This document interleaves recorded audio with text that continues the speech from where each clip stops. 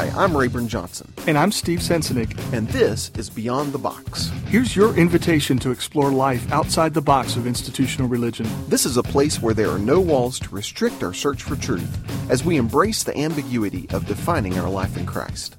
So unbuckle your seatbelt, recline your chair, throw caution to the wind, and get ready for the ride that is Beyond the Box.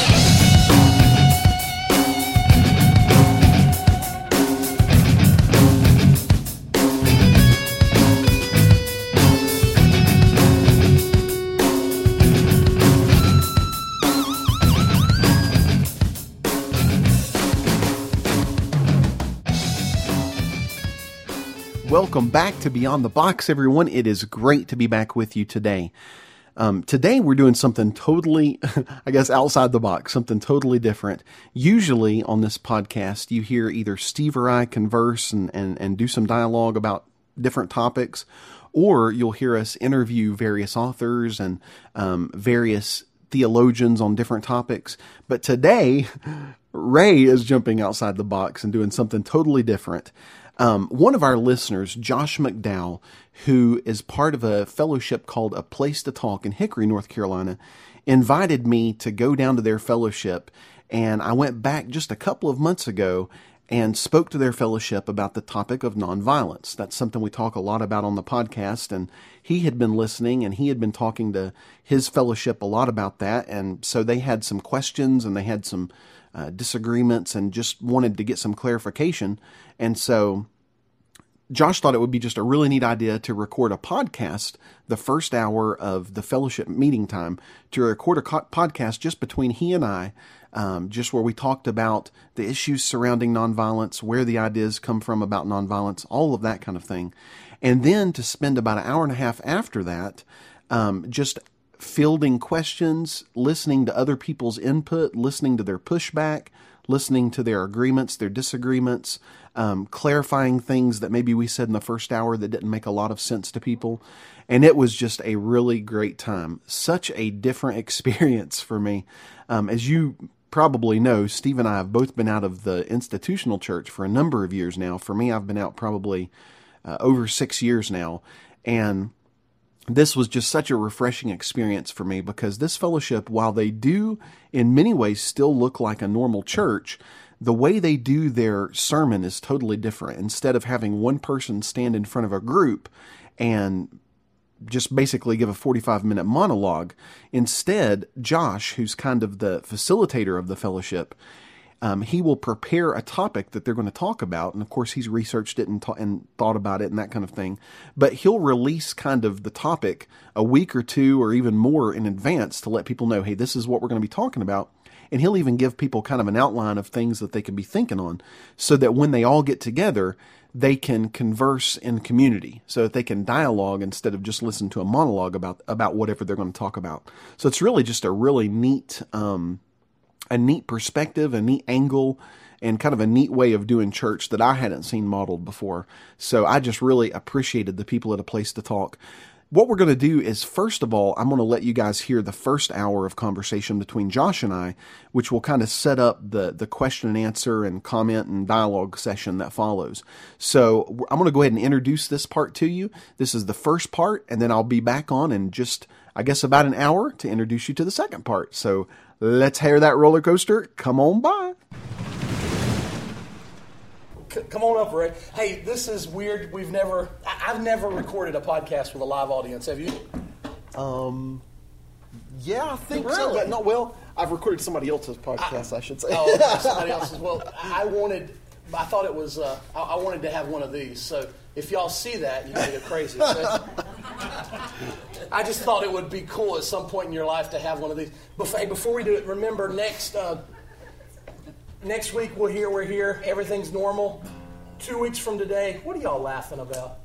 I was wondering if we had to applaud or if we could hoop and holler. You can do anything you want. So next Sunday we'll be here. We're talking about Genesis and Exodus. We're back in the Jesus Lens series. Genesis and Exodus next Sunday. 2 weeks from today, we leave at 9 o'clock. We're going to Price Park. We're coming your direction. You are coming my direction. That's pretty close to you, right? It is really close. So we're going to go to Price Park 2 weeks from today. 3 weeks from today, we're going to do a big breakfast and have one service. if that's cool with everybody. That means everybody will bring breakfast. We'll have one a little bit earlier service. So those are the announcements, except I've got one more.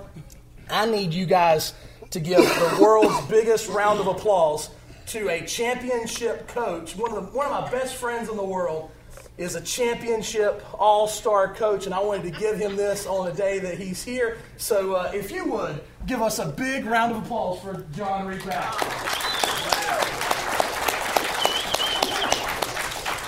What do you think? Does that work?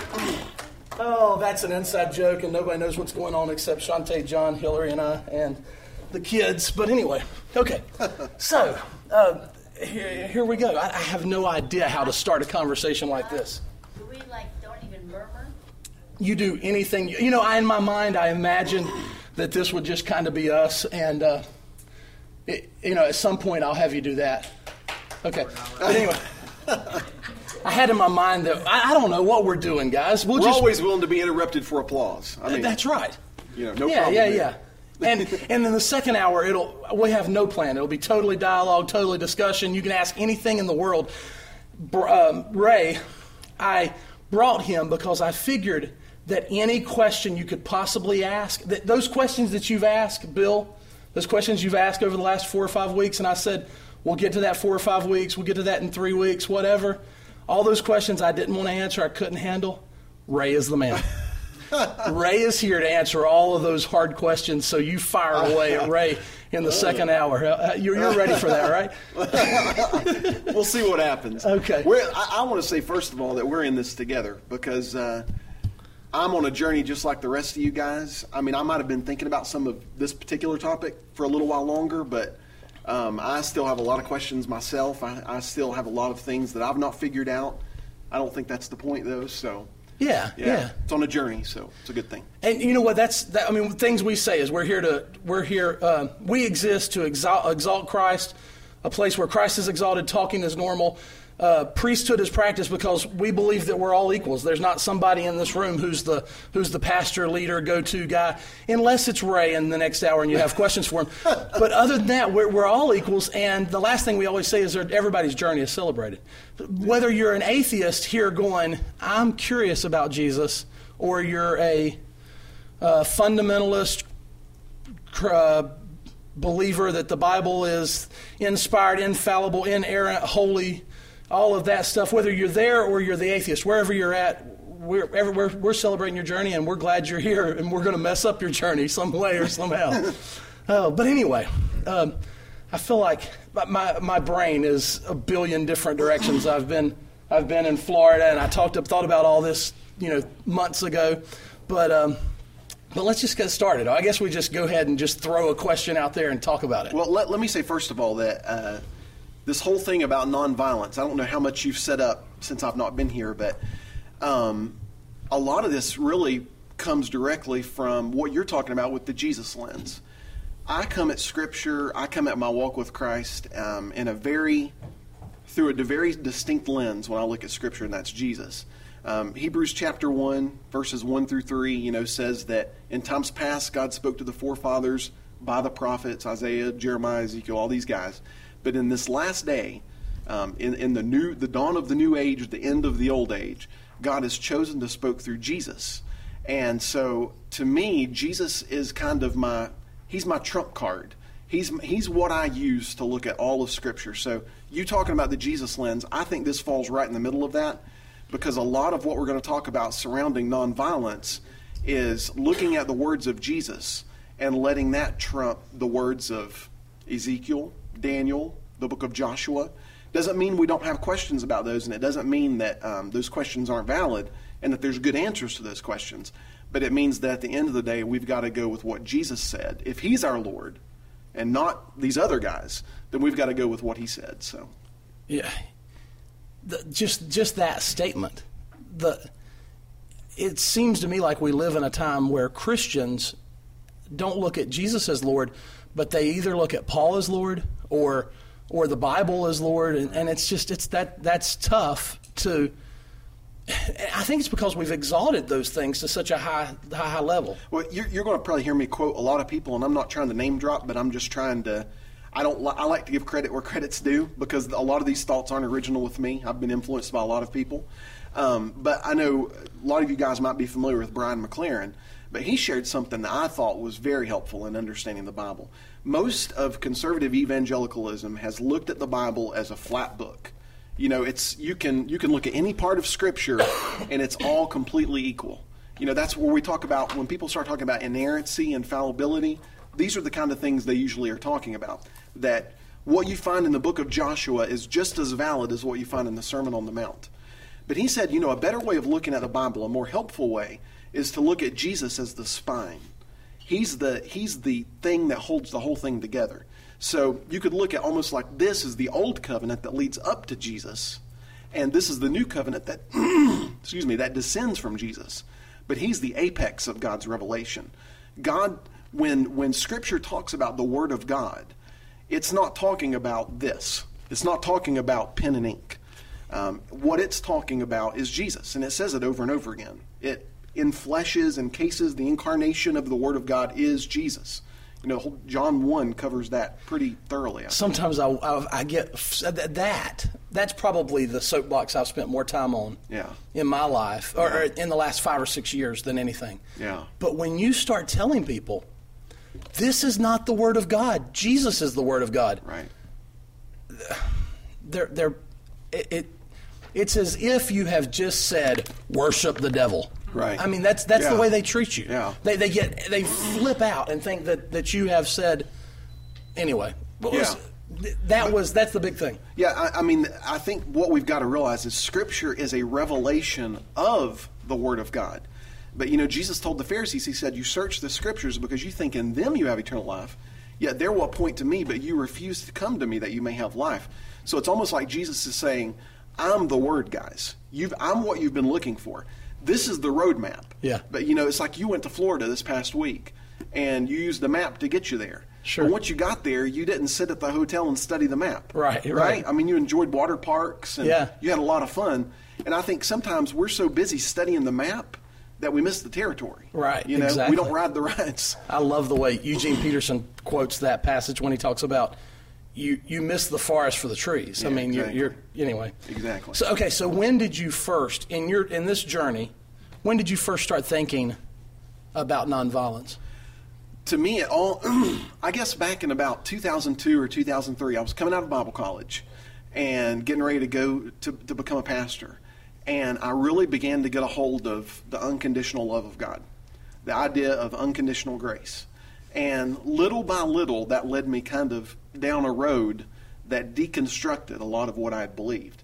And I guess where the watershed moment for me was, I read a book called The Myth of the Christian Nation by a man named Greg Boyd. Greg Boyd's a pastor at a mega church up in Minnesota. And during the 2004 election, he had all of these, especially conservative contingencies, coming to him, wanting him to support a candidate, wanting him to name issues from the platform and this kind of thing. And that really started bothering him. And he started thinking, you know, what's going on here?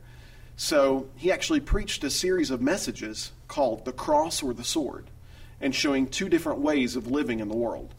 And that series of messages, which was maybe 6 or 8 weeks, cost him 1,000 church members. You're kidding. 1,000 members left his church instantly because he started talking about this stuff in the Sermon on the Mount. We actually lost 1,000 church members 2 weeks ago. And this is what we have left. Man, you guys must have heard I was coming, right? That's right. But, you know, this thing, I'm going to tell you, I've told you, Josh, we've been podcasting for 4 years. We've got listeners all over the world, and we talk about tons of controversial issues. I mean, things that I would have thought would have, you know, flipped all sorts of buttons for people. But you don't get the pushback on anything that you get on this topic because it has a real world application to it. So many of the things we talk about, hell, atonement, you know, Scripture, they're so ethereal, and they don't really mean something to your day-to-day existence. But when you start talking about nonviolence and a certain way of living, then it changes everything. So for me, I read that book, and it gave me a lot of food for thought because it started saying, you know, what if we actually believed what Jesus said? Novel idea, right? What if we're going to talk about taking the Bible literally, which even the most fundamentalist conservative doesn't do. Right. What if we actually took the words of Jesus at face value? What if we actually believed what he said? And the Sermon on the Mount is kind of like Jesus's magnum opus. That's his charter document, so to speak, of what his ministry looks like.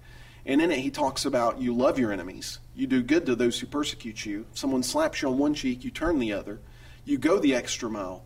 And he says, in doing this, here's the key to it. It's not just that you do it because it works. It's that you do it because it's what your Father does. He says, this is the way that you become sons of your Father who's in heaven. Because your Father makes his rain to fall on the just and the unjust. He causes his sun to shine on the good and the bad. So if you want to look like him, you've got to love your enemies. And he goes on to say, this is in Luke 6 and Matthew 5, he goes on to say that most of the love that we see in the world is characterized by loving people just like you, or people that have something to offer you. Right.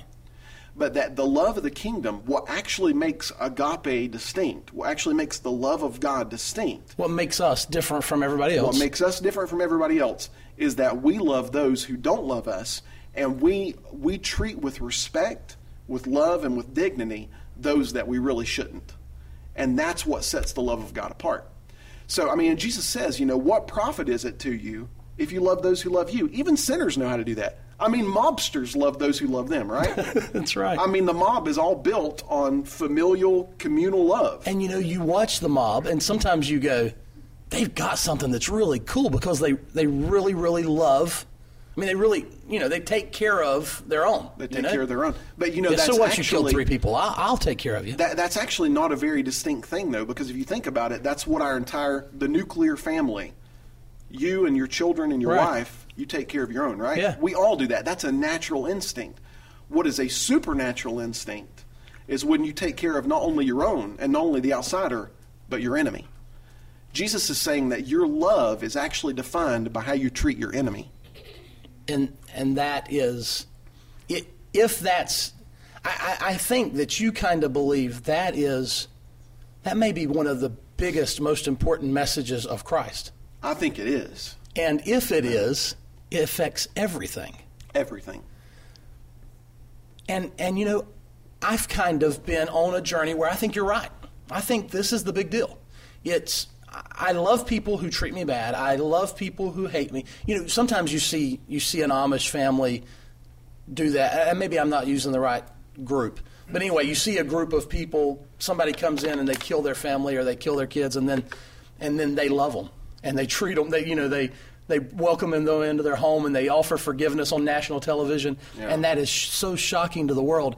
And evangelicals go, those people don't even have TVs. They're weird. Yeah. But what did it do? Like that story you're talking about. You guys, I'm sure a lot of y'all remember the Amish schoolhouse shooting. Where a man walked in there, he told the teacher to leave, he told all the boys to leave, and then he shot, I want to say 10 or 12 girls, and 5 of them died, and several of them were severely injured.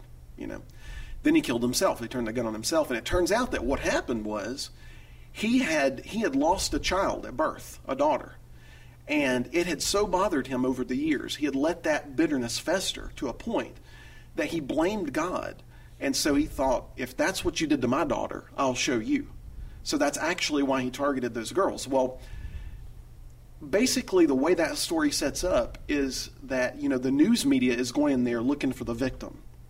So they're looking at this Amish community as these victims. And they've had this role thrust on them by this killer of being victims. And it's almost like they flipped the script and they changed their role within the story. And instead of becoming the victims, now, instead of people talking about this man going in there, the whole country was going, what the heck are these people doing?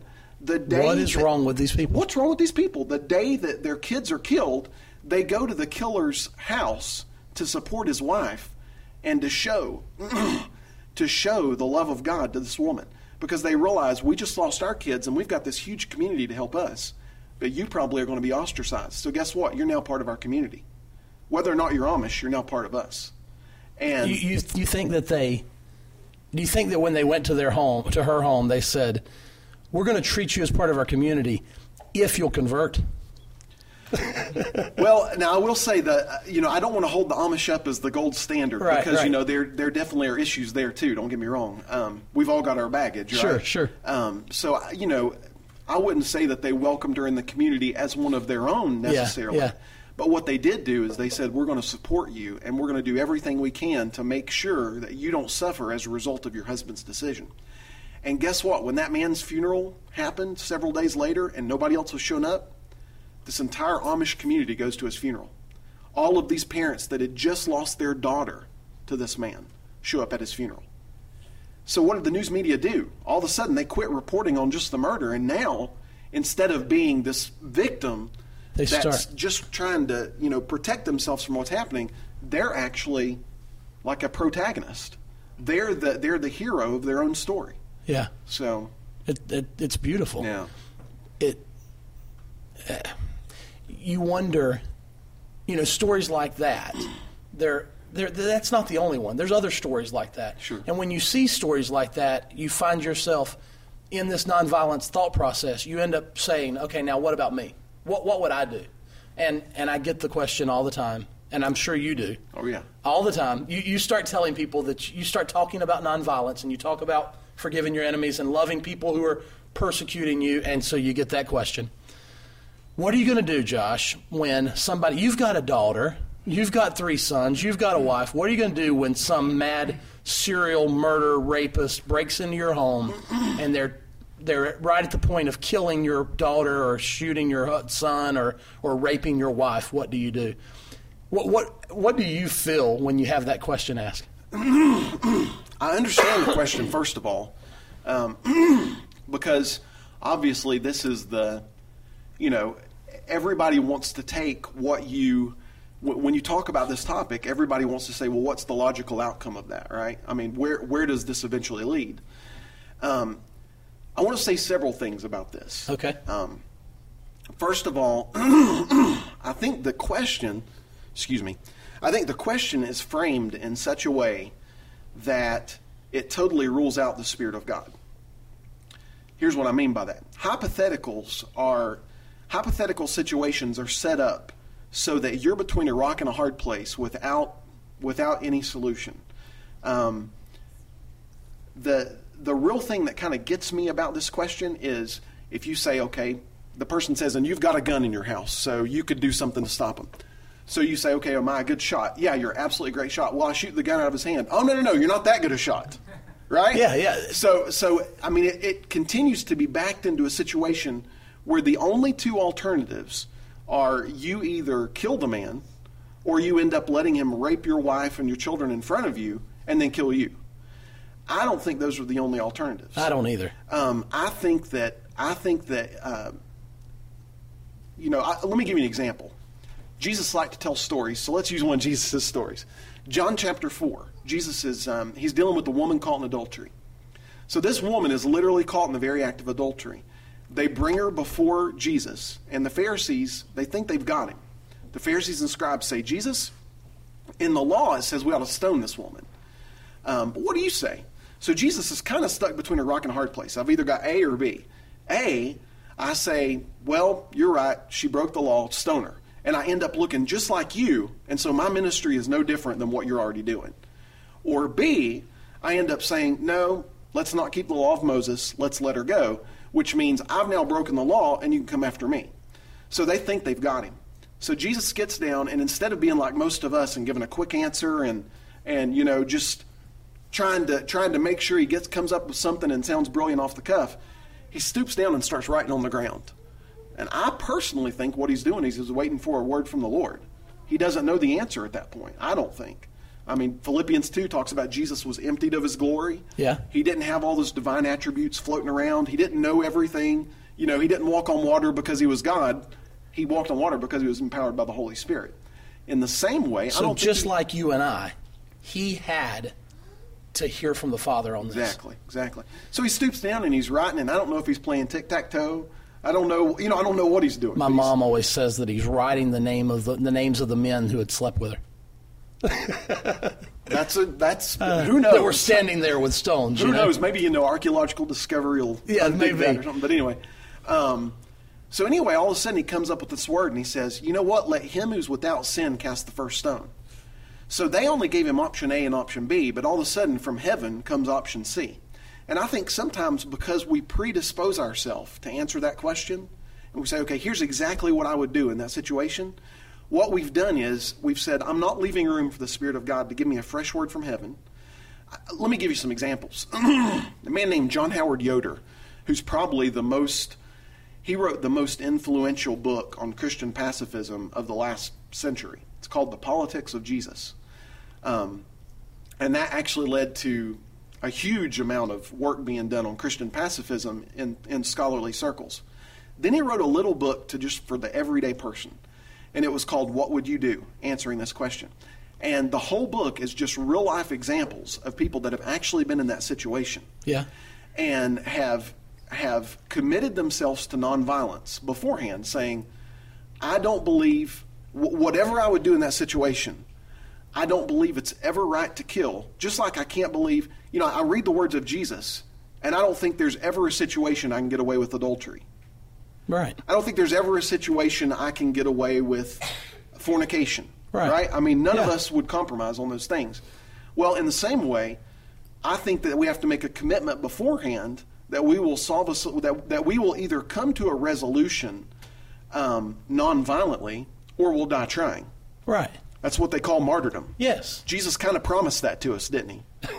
There's a 2 Timothy 3:16. Is that it? All who live godly in Christ Jesus will suffer persecution. It doesn't say might. Yeah. It doesn't say could. It says will. Exactly. That's a scary passage. So in this book, he basically gives real-world examples. And I'll give you one example. There's a lot in the book. But one woman, she's walking in a park. She's made a commitment to nonviolence. She's walking in a park.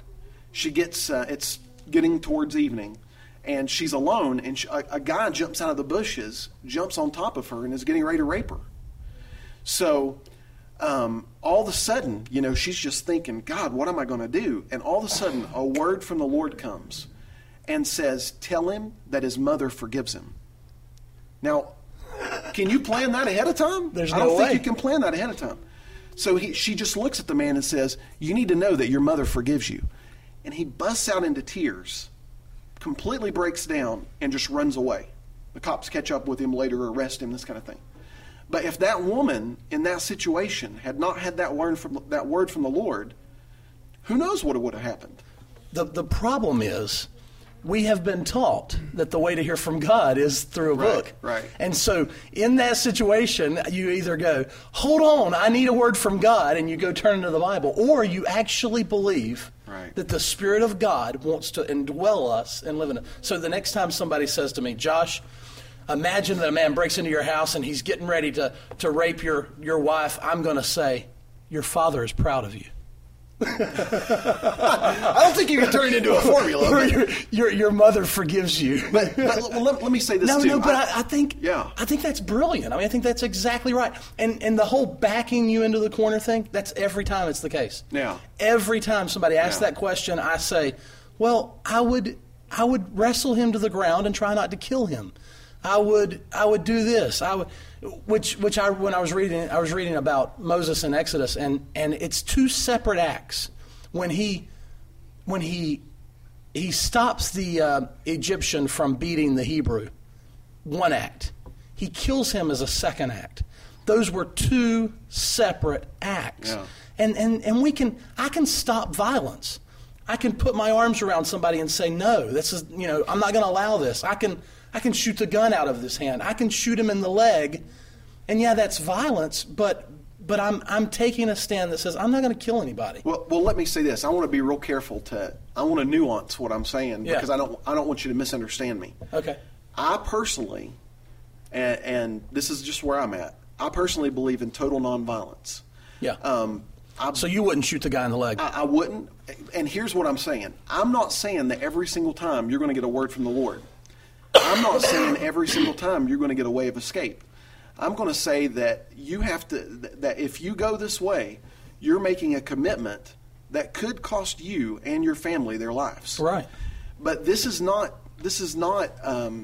original with me. I mean, the early church, for the first 300 years of the early church, until Constantine, the church, the vast majority of the church, believed that nonviolence was as integral part of the message of Jesus as anything else you can come up with.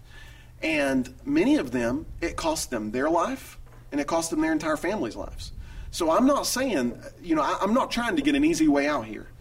I'm saying, yeah, it could cost you your life, it could cost you your entire family's lives.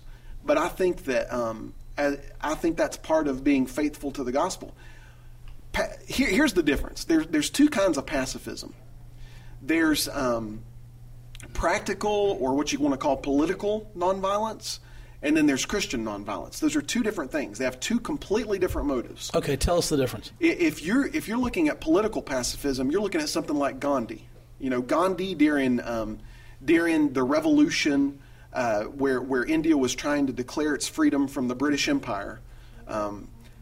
Gandhi came on the scene, and basically he had read Leo Tolstoy, who was a disciple of Jesus, from the 1800s, and he had read the Sermon on the Mount. He didn't see any Christians practicing this. As a matter of fact, the British that actually had him in bondage were Christians. So here's this guy who's being violently withheld from freedom by Christians, who's reading the Sermon on the Mount, this Hindu guy reading the Sermon on the Mount, and begins to actually believe it and practice it. You call the British, in that case, Christians. I'm putting air quotes with that. Yeah, I'm wanting to let's make that clear. Yeah. They're Christians because they had a religious Christianity. Right. They were Christians because they called themselves Christians, right. but they weren't living the Christ life at all. Right. Okay, go on. I'm sorry. So Gandhi, excuse me, he begins to see some of the things in the Sermon on the Mount, and sees that there's no chance that the Indian people are going to be able to overthrow the British Empire. So maybe, just maybe, if we tried this Jesus way of nonviolence, it would work. And it did. The British pulled out because, and a lot of people died. I mean, Gandhi said this, and then Martin Luther King said it a couple decades later. He said that blood is going to flow before we get our freedom, but it has to be our blood. It can't be the blood of our enemies. Which is what Jesus said. Which is what Jesus says. I mean, when he fixed this world, and people are going, it's not fixed. Well, yeah, but the cure was his blood. Yeah, his own. His not blood. His enemies. Right, his blood. And so when we're going through all of these issues, and we got all of these thoughts, and November's coming up, and we got all these questions, and there's wars going on all over the world. Maybe the antidote is my blood. Yeah. And that's what we have to... And see, this is why, what we're getting to, I realize that this is controversial. It's hard. I mean, I think picking up your own cross, now we wear crosses around our necks, and they have diamonds on them, and they're gold, and they're pretty, and that's all well and good. But that's the equivalent in the first century of having, an electric chair around your neck. Having a noose around your neck. Yeah. I mean, however you want to say it. It was an instrument of torture. Crosses did not show up in the early church until when? It was actually post-Constantine. Yeah. It was when, that's a whole other story, but Constantine's sign of the cross that appeared in the cloud, all that kind of stuff. Yeah, right. But anyway, it basically was an instrument of torture. And the problem is, with evangelicalism, we have made the cross all about substitution. Jesus dies on our behalf, so we don't have to. Jesus didn't say that. Going. Jesus said, if you want to follow me, you got to take up your own cross, deny yourself, and follow me. In the United States, we think that, we even talk about the inalienable rights in our Bill of Rights, and how, life, liberty, and the pursuit of happiness, that those are rights that God's given us. Those are not Christian values. I'm sorry, those might be American values, but they don't line up with the kingdom of God. Because the kingdom of God is all about, if you're going to follow Jesus, you're going to deny your right to personal security. That's just the way it is. You're going to deny your right to personal prosperity. I mean, the early church shared their wealth, didn't they? I mean, everything was in common. They didn't call anything their own. Right. I mean, and like I say, we're all still on this journey. Yeah. Have I arrived at this completely? Absolutely not. But I'm on my way. Yeah. But anyway, I think part of the problem is, Josh, that we have turned the gospel into this thing that we use to secure our own personal security, our own personal prosperity, our own personal safety. And Jesus promises anything but that. Jesus says, if you're going to follow me, here's what it's going to look like. So the cross is not just about this propitiatory or substitutionary atonement. It is a example that Jesus sets for us and says, this is what it looks like to live in the kingdom of God. You deny yourself, and you would rather see you die than your enemy die.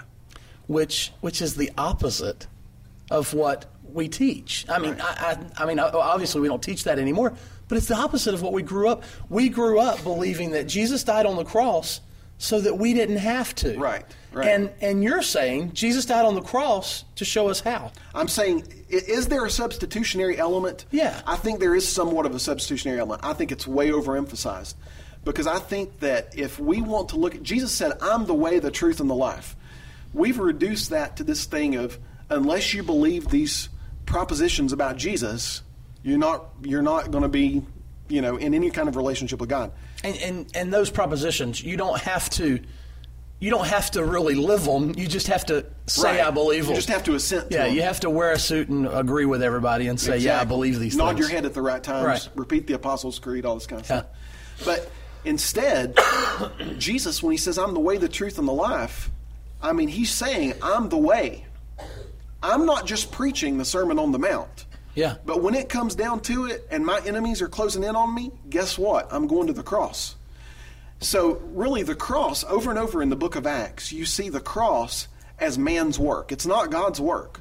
The cross, I mean, over and over again, Peter, Paul, all these guys say, you killed the Prince of Life. You killed him, but God raised him from the dead. So the cross is God's no to our violence, and the resurrection is God's yes to our nonviolence, showing that Jesus' way. See, if we don't believe in resurrection, this whole thing about Christian nonviolence falls down. It falls flat on its face. Absolutely. Because the truth of the matter is, if we don't believe in resurrection, then I better do the utilitarian, pragmatic thing. And protect practical my thing, wife and family. And protect myself. Because this is my the wife, only my family, life I have to live. Because this is it.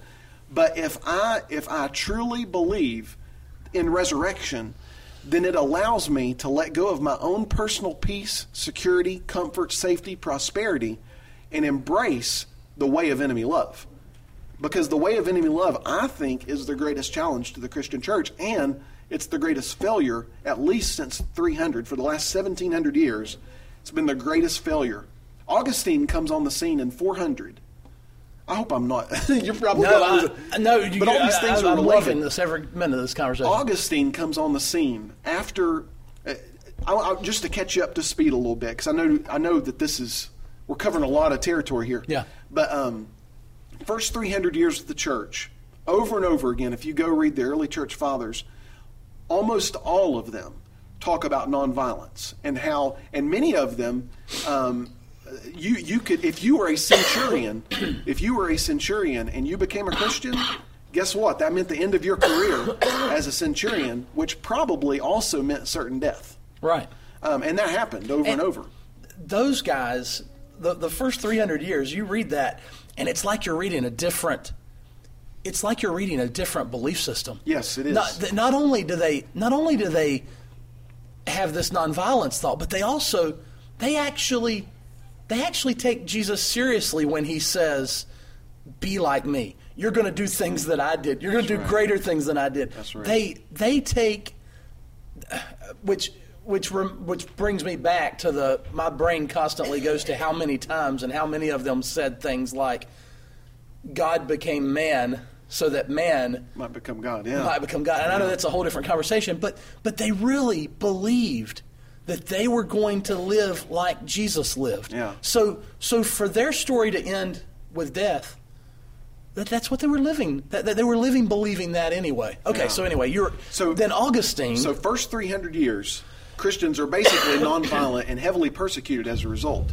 Then you have, in the year 313 A.D., you have this man named Constantine. Basically what happened was the empire was split up, the Roman Empire split up into all these different sections. To make a long story short, Constantine comes, defeats the other guys, takes power, and supposedly has this vision where he's at this battle at the Milvian Bridge, which is an impossible battle to win. He's facing the army of the other emperor at the time, and it's basically an impossible battle to win. So the night before, he supposedly sees in the clouds the sign of the cross that says, "In this sign, conquer." So he paints crosses on all the shields of the soldiers and goes in, wins the battle. And so then, instead of, worshiping the plethora of gods that the Romans worshipped, he subscribed to the Christian God. Right. So then the Roman Empire slowly, over a period of about 80 years, turns from being a secular state that actively persecuted Christians to being a Christian empire that by the year 380, I believe it is, AD, it was actually illegal not to be a Christian. So they went from being the ones chased down by swords to now we're using the sword to chase you down because you don't agree with us. So a sign shows up in the clouds, and that sign basically said everything that the cross has stood for up until this day no longer stands. Yeah. Let's take it and Yes. turn it 180 degrees against the message of Christ. And personally, this is the legend that's what he saw in the clouds. I think it was just a great political maneuver by Constantine because he saw these Christians as becoming more and more a part of the empire and saw a really good political strategy to get himself in power. So anyway, Constantine comes on the scene, does all these things. Then you have Augustine. Augustine is a theologian in the 400s, the most single influential theologian outside of the Bible in the history of the Christian church. A lot of good stuff from Augustine, a lot of junk from Augustine. But Augustine basically incorporates the idea of, you guys are probably familiar with the just war theory, right? That there's certain criteria that if we can meet certain criteria to prove that going to war, we're doing it for a just cause, then it's okay. Well, and August, if we put ourselves in Augustine's shoes and we think this through, well, we read quotes on Facebook. I'm thinking about 8-10 years ago. Was Facebook around? It seems like it was. But how old's Facebook? But anyway, you read, wherever, you get emails. And the email was, okay, you're looking out your window and you see your neighbor's house and somebody's getting ready to attack your neighbor. What should you do? Close your blinds or go out and fight? And when you read those things, the way we grew up and the way we thought, the way I thought, well, of course, you go and you kill this murderer that's coming after her. You go and you wipe his life out. And Augustine's idea was, if there's this country and they're killing everybody, well, the right thing to do. Right. You go and kill this 10% that's in power that's killing the 90%. Right. Killing 10% is so much better than letting the 10% kill 90%. So from an ecclesiastical, from a man wisdom kind of thought, you go, yeah, it makes sense. Right. Kill the 10. That's just. Well, see, by the time Augustine's on the scene, this whole idea of the Christian nation has become the norm. Yeah. And I think that's where the problem is, because this is why I want to draw a distinct line between political pacifism and Christian pacifism. Yeah. I'm not asking the United States of America to subscribe to pacifism. Okay. I'm not doing that. I'm asking followers of Jesus to do that. That's where I'm at. The reason being, I don't, Romans 12, if you read Romans 12 and Romans 13, I hate chapter breaks in the Bible because I think they're the worst thing that ever happened. Because these are usually, like the letter to the Romans is one letter that Paul's writing continuously, and we break it up into these little sections. But it flows continuously. Right. Romans 12 flows into Romans 13. At the end of Romans 12, you have Paul saying, don't ever return evil with evil, but overcome evil with good. Love your enemy. If someone's thirsty, if your enemy's thirsty, give him something to drink. If he's hungry, feed him, etc. And that chapter opens with living sacrifice. Yes, exactly. Lay down your life. Exactly. That's how it opens. And it says, don't be conformed to this world, but be transformed by the renewing of your mind. Then he shows you what that renewal looks like. You can't look at your enemy the same way. So then Romans 13 opens up, which is the same thought. He hasn't stopped. And he talks about being subject to the governments. Okay. And how we're to pray for the ones that are in office. We're to submit ourselves to the powers that be, this kind of thing.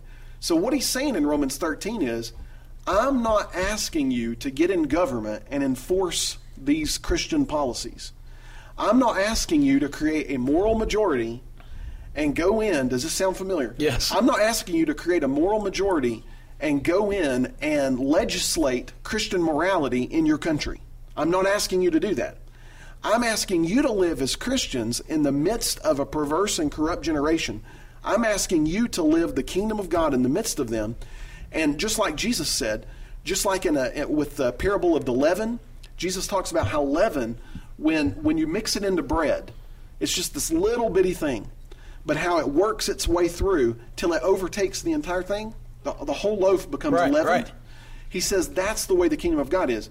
You take this outpost of a bunch of radical disciples of Jesus, you stick them in the middle of empire, you let the empire keep doing what it may, but this thing grows just like yeast does in bread, and eventually the kingdom of God will be established, and it will cover the earth as the waters cover the sea. I mean, this is the vision of all the prophets, that there's going to be a new Jerusalem, a new heaven, a new earth.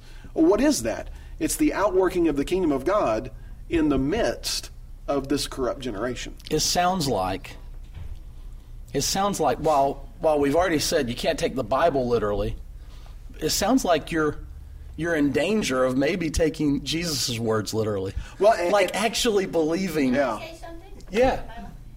I don't think, in the Bible, it never talks about not being violent. It says do not kill. But if something was happening to someone, I would walk right toward it in my heart. I don't know the outcome, but if that is not going to happen to my neighbor. Sure. If I have anything, I don't want to kill anybody. Sure. But I would not stay back from it. I would have to go forward. Well, Pat, here's part of it. And let Jesus, the outcome is God's. I don't know. Sure. I'm sure you remember the story. We're driving in the youth van. I've got a bunch of teenagers with us. They see a fight. They say, Josh, there's a fight. There's a man about to he's hitting a woman. And so I park 100 yards away and I run. And I run to that fight. And I literally, all I did, I didn't know what I was going to do. I stepped up there and I said to him, sir, if you've got to hit somebody, please hit me and not her. And immediately, everything changed. So I'm with you. I was stupid, maybe. But yeah, it wasn't violence. I ran to it to stop it. But it could turn into yeah. The butt. I don't know. What I want to say, I totally hear what you're saying. Okay. I want to make a distinction. When people hear the word pacifism, what they hear is passivity. Yeah. I'm not talking about passivity. Yeah.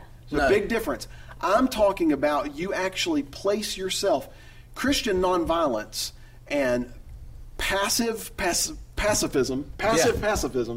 are two totally different things. I'm not talking about you stand at a distance while someone suffers. I'm talking about that your call to follow Jesus calls you to stand as a human shield in front of that person, but not to use violence in doing so. Yeah. I've got a friend, Dave Andrews, that you saw on the podcast. He lives in Australia. He's really, really cool guy. But anyway, Dave, he has all sorts of different stories where he's lived this out over a period of decades. But one in particular that hit me was he was walking down a street in the city that he lives in, and he saw a gang basically beating up this guy in an alley. So while the normal Christian who would wouldn't believe necessarily in nonviolence, probably would have either just called 911 if they had their cell phone with them, or if they didn't have the ability to call 911, they would have just kept on walking because they're thinking, I don't want to get killed too, right? Dave goes over there in the middle of this gang beating up this guy, not knowing anything about the circumstances, and just starts talking to him. This dead-end alley with nobody around, nobody's going to witness it, and just begins to engage them, knowing that he could end up dying as a result. Yeah, right. But his thought was, I can't let that person die without getting involved. I can't let that person get hurt without getting involved. Now, that ended up the situation, the guys, they just cussed him out and moved their way on down the street and let the other guy go. Yeah. And stop beating him. So, but the point is, it could have cost him something. Sure. But he chose to get involved anyway. So I want to separate myself as far from passivity as I can. I am not at all talking about you stand aside while somebody does something violent. Two totally different words. Right. I'm sorry. Define violence. Personally, I would say anything that would be detrimental to the other person. And violence, I think violence can even be, I think language can even be violent. The way in which you use your language. I think your language with your kids can be violent. I think your language with other people can be violent. No, my kids are in the room. Don't tell them that. But what I'm saying is, I think violence. It's this. I think it's our entire system. The system that we live under is really built on an undercurrent of violence. It really is. I mean, from the clothes that you wear that usually are made in some sweatshop where some kid's 12 years old, and not getting paid a fair wage and not getting a day off. From that to the chocolate that we eat that's picked by people on the Ivory Coast, kids again who are being beat and sold into prostitution. I mean, our whole economy, everything really is based on violence. And I think Jesus is pointing out to us and saying, you've got to find an alternative way. You've got to look different than the world. Because if you don't, what's the distinction between the kingdom of God and the kingdom of this world? Right? Exactly. And okay. So the idea here is that Jesus is calling us, my belief, your belief, is that Jesus is calling us to actually believe what he said, to actually believe that there is I think those stories about the somebody slaps you on the right cheek and makes you go with them a mile, I think every single time he doesn't say be passive. He gives a third option. Okay, let me speak to that since you brought that up. The turning the other cheek, going back to the passivity thing. Here, the Walter Wink, who is a great scholar, just passed away back in May. Great man.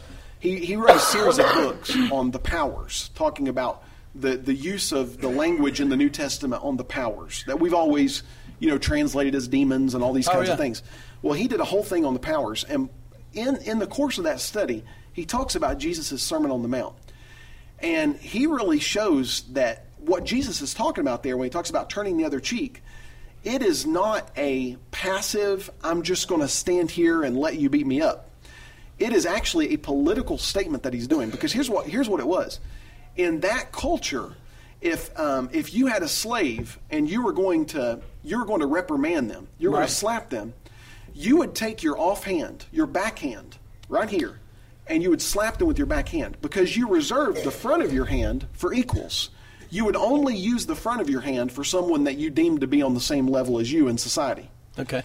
So they would backhand a slave. By you turning the other cheek, you're forcing that person to treat you as an equal. Right. You are you're countermanding, you're undermining their statement that says you're less than me, and you're saying, no, I'm not. But you're not doing it through violence. Right. You're choosing to say, if you're going to be violent to me, you've got to treat me in the image of God the same way that you are. You're offering a third option. You're offering a third option. You get backed into that corner, you got A and B, you say, no, there's also C. Okay, so we're going to take a break and eat breakfast now, and when we come back, it'll be totally conversation. We'll just let you take over and start asking questions and beginning dialogue. Does that sound good to you? Okay, so now you're kind of set up for what's to follow. And let me just warn you, what is to follow is really fun stuff. However, there's a lot of disagreement, a lot of pushback, which I totally expected. And it was actually just so much fun because there were so many people that completely disagreed with me and really had some strong statements to say. And yet I have to say, I loved it because these people were so genuine. And while you'll hear some passionate discussion in the next hour and a half or so, I just want to tell you that after we shut off the recorder and the service was over, I just hung around and talked to a lot of these people. And some of the people, I would say probably two of the people in particular that were the most that gave the most pushback and were in the most disagreement with my perspective were two of the people I ended up liking the most and just had so much in common with and just enjoyed talking to them after the fellowship. It was just a great time. I thoroughly enjoyed myself. So I'm going to get out of the way and let you guys hear this great discussion that's to follow on the topic of nonviolence in the ministry of Jesus and in the believer's life. I'll catch up with you in just a little bit. I'm trying to think. There are a few people that are in this hour that have not been in the first, so let's try to do a real quick recap, and then we'll just throw out, let you start asking questions. I'll recap, and then you help me. You put in what I've left out. The recap is basically the idea. Jesus came. He died on the cross, not so that you and I could. I'm trying to think about the best way to say this. Jesus didn't come. Well, I mean, it goes back to the atonement so much. I mean, what happened on the cross was not the Father saying, I'm so angry at all of y'all, I want to destroy all of y'all, and because of my anger, and I want to whoop you all, but I love you, and I can't whoop you, so instead I'm going to pour out all of my wrath and all of my vengeance on Jesus on the cross. That's the idea that I've been taught all my life. That's the idea that I reject in total. I say that's not at all what happened. Jesus, God the Father, did not pour out his wrath on Jesus on the cross because he wanted to destroy me. We, mankind, poured out our wrath on God on the cross, and God said, I'm going to show you how to live, and I'm going to lay down my life for you. And the idea is that this nonviolence, which is not passivism at all, not passivity. We're not being passive about this, but we're just not choosing not to act back in violence. And so what Jesus did on the cross was an example to us, and you and I can stand against our enemies by loving them and saying, if somebody has to die here, I would rather it be me than for it to be my enemies. So that's kind of a recap. Help me. Yeah. Recap anymore. Yeah, that's great. I think basically at the end of the day for me, it comes down to Jesus' Sermon on the Mount, where he talks about loving your enemies, turn the other cheek, do good to those who harm you, this kind of thing. That sets the focus for his entire ministry, and then that he actually lives that out on the cross so that he's not just teaching us a way to live, but he demonstrates how to do it. So the Sermon on the Mount was him telling us how to live, but the cross was him showing us. And I think the problem with evangelicalism is we focus primarily in the Gospels, we focus on the last week of Jesus' life. We read Paul's letters. We use Paul's theology. And all of the teachings of Jesus kind of go by the wayside. A lot of people actually consider those Old Covenant. I don't know about you, but in Bible college, that's something that that some strands of Christianity will actually teach. Is that the Sermon on the Mount was Old Covenant? Or that the Sermon on the Mount was Jesus upping the ante to show you that it's impossible to live that way and to draw you to him by grace. You know, I shook my head and said no. But after I heard you all the way out, yeah, that's pretty much what I taught. Not only is that what I heard, but I think I taught that. Yeah. You know, we would present the gospel with the 10 Commandments and say, you know, you can't lie, you can't steal, you can't cheat, you can't think about somebody in a sexual way, because that's like committing adultery with her in her mind. And Jesus is opening the ante to show you that it can't be done. Right. And you know, yeah. So okay, yeah. I've heard that. That's the primary. Unless you're of the Anabaptist tradition, like Mennonite, Anabaptist, Amish, the primary way that people look at the Sermon on the Mount is that Jesus is upping the ante of the law in order to show us that it's impossible to fulfill, to drive us to a place of neediness so we'll receive grace. I believe in grace. All of that stuff. I believe God's love is completely unconditional. But I think that the Sermon on the Mount is showing us what it looks like for us to love unconditionally as well. So recapitulate. Now. And let me first of all say, I don't have all the answers. I was kidding. Yeah.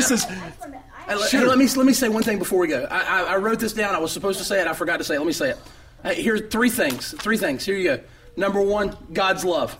Remind yourself. Oh, here. I actually have it up here. What's this? Here we go. Three things.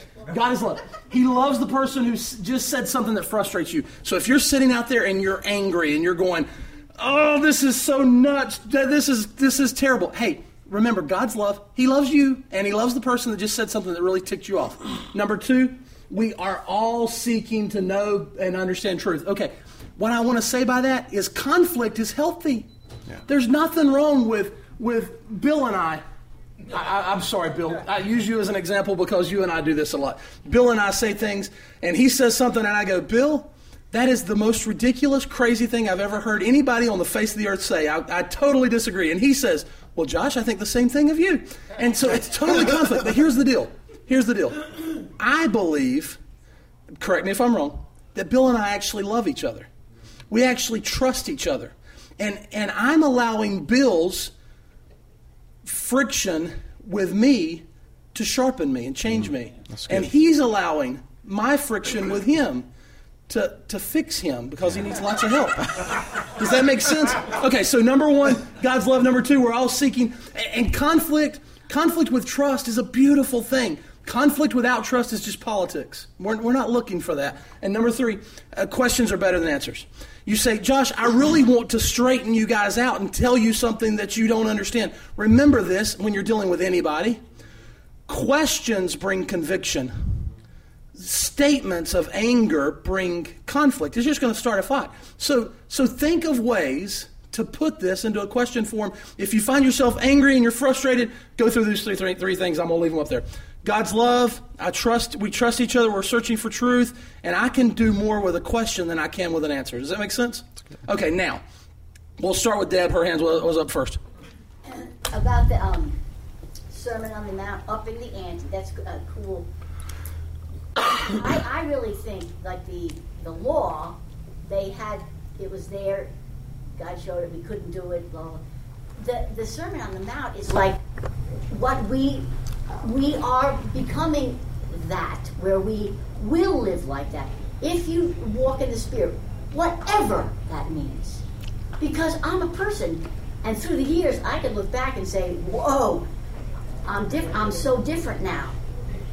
But I'm not done. Yeah. And I think the Sermon on the Mount is, I don't know how long I'll be on this earth, and I doubt I'll ever really make it, because maybe I will in a moment. He will have me, and he's done it before. Zip it and something else, and he is there at that moment. But I can't promise that because, like you are dedicated to be that. I wish I could be that, but I am. Well, let me clarify that. I'm exactly where you are. Okay. I'm not there. Has someone broken in my home and threatened my family? Absolutely not. Okay. I don't want to be a hypocrite and say I've done this. But what I'm saying is the same thing that you're saying, that my aspiration is not to ignore the Sermon on the Mount, but to actually abide by the Sermon on the Mount. It's an amazingly impossible thing, but we know that God we can do the impossible. Bingo. It's amazingly impossible. You're absolutely right. I completely agree. And that's why it's so beautiful. It's kingdom living. It's kingdom living because you can only do it by the Spirit. But I am 100% with you. I think that what we're talking about, this is why there's so much pushback, is because it does sound impossible. And yet it's what Jesus calls us to. So, or at least I believe. And I want to be careful, I am a very passionate person. Josh has talked to me enough to know that. So sometimes I can come off as being dogmatic. Please don't take me that way, because I ask all these same questions. I'm very much a conversational person, but many times I think out loud. So if I make statements that sound dogmatic, they probably aren't. I'm with you on the journey. Something Deb said reminds me of, and I don't know who I first heard this from, but I love reading the Ten Commandments not as rules that you abide by, but future tense promises. When you know me, when you're living in a relationship with me, you will not commit murder. Right. You will not commit adultery. So you're growing to the point you're going to keep the law just because you're keeping a relationship with me. I think this is one of the misnomers with the whole idea of the law. I went through the radical grace message, and when I was in an institutional church and I was preaching, I preached the radical grace message, and I hated anything that smacked of law, anything. The problem is, Jesus, though, when he came, did he get rid of the law? Well, yes and no. He got rid of it in a sense, and yet he replaced it with a new law, the law of love. So it's basically anything that love wouldn't do, you're called not to do, right? So now, does that mean that I'm always going to get that right? Absolutely not. Probably before I leave here today, I'll probably end up repenting in the parking lot for not having a right attitude or saying something out of the way, because I realize my frailty. But simultaneously, my aspiration is to walk in love. And I don't think I can simultaneously walk in love and walk in violence towards you. I think those things are mutually exclusive. When Jesus was in the temple, he was pissed. Now, is that violence? Great question. Violently. Great question. So the question is, what about the temple, the overturning the money tables and all that? Fascinating thing is, if you Jesus, and this could open up a whole can of worms, so I want to be careful to give a brief answer. But Jesus was very much, he's our prophet, our priest, and our king. He was a prophet in the line of Jeremiah. Now, if you go back and read Jeremiah, it's interesting when you get into the whole hell discussion, which I'm going to try not to open up here. But Jesus is... Too late. Yeah, there it is. Jesus' use of the word Gehenna, which is Jesus' word for hell, what he uses for hell. Every time he uses the word Gehenna, he does it by quoting Jeremiah. Jeremiah has this fascinating scene where he goes to the temple before the Babylonians come to invade Jerusalem, destroy the temple, and take them off to Babylon. Jeremiah goes in there and destroys the pots as a prophetic act of destruction. He wasn't cleansing the temple, he was destroying the temple. Jesus does the same thing. He comes in, he actually quotes Jeremiah 7 in the temple and says, my Father's house is to be called a house of prayer for all the nations. You've turned it into a robber's den. And then he begins to drive out the animals. Now, what is he doing there? First of all, let me point out, I don't believe Jesus was being violent to any human being. It never talks about him whipping a person. It says he got a whip. What was he doing with the whip? If you study that out, there was actually like a cord that they would make. It was like 2 or 3 strands that they would use to drive the animals that were... Because when you came... Little backstory. When you came to Jerusalem for Passover, if you were a Jew, you were required to be in Jerusalem come Passover time. So at Passover, you're coming from miles and miles away, somewhere else in the Roman Empire. So are you going to be able to bring animals to sacrifice for the Passover? Probably not. So what do? You go to the temple, you buy animals that they have on sale at the temple for a much greater price, I might point out, and you use that animal to sacrifice in lieu of one of your own that you left back home. So in order to get all these animals, you can imagine, there's thousands of people in the temple in Jerusalem. Huge place. So you've got thousands of animals being sold at the temple come Passover. So what do? They use this cord to drive the animals into the temple. Jesus comes in, not only are they overcharging for these animals and overcharging, extravagantly for all these sacrifices that people had to make, but they're making a pretty good profit at it, let's just say. So Jesus goes in, and I think he's falling into that Jeremiah tradition from Jeremiah 7. He is not making a prophetic act of cleansing the temple. He is prophetically destroying the temple. He prophesies this in Matthew 24, Mark 13, all these different places where he's actually warning them, because you are subscribing to violence, warning the zealots in particular. Rome is going to take you away, and they're going to destroy your temple. There's not going to be one stone left upon another. They're going to take this whole place down, and then your nation's going to be destroyed. He kept warning them of this. He said, because you didn't recognize the way of peace. He actually says this, I think it's Matthew 24. Because you wouldn't subscribe to the way of peace, then there's not going to be one stone left upon another. This whole place is going to be destroyed. So he's prophetically, I think, destroying the temple system by doing that, but he's not using violence to a person. The only thing you could say maybe he was being violent to was an animal, but think about it.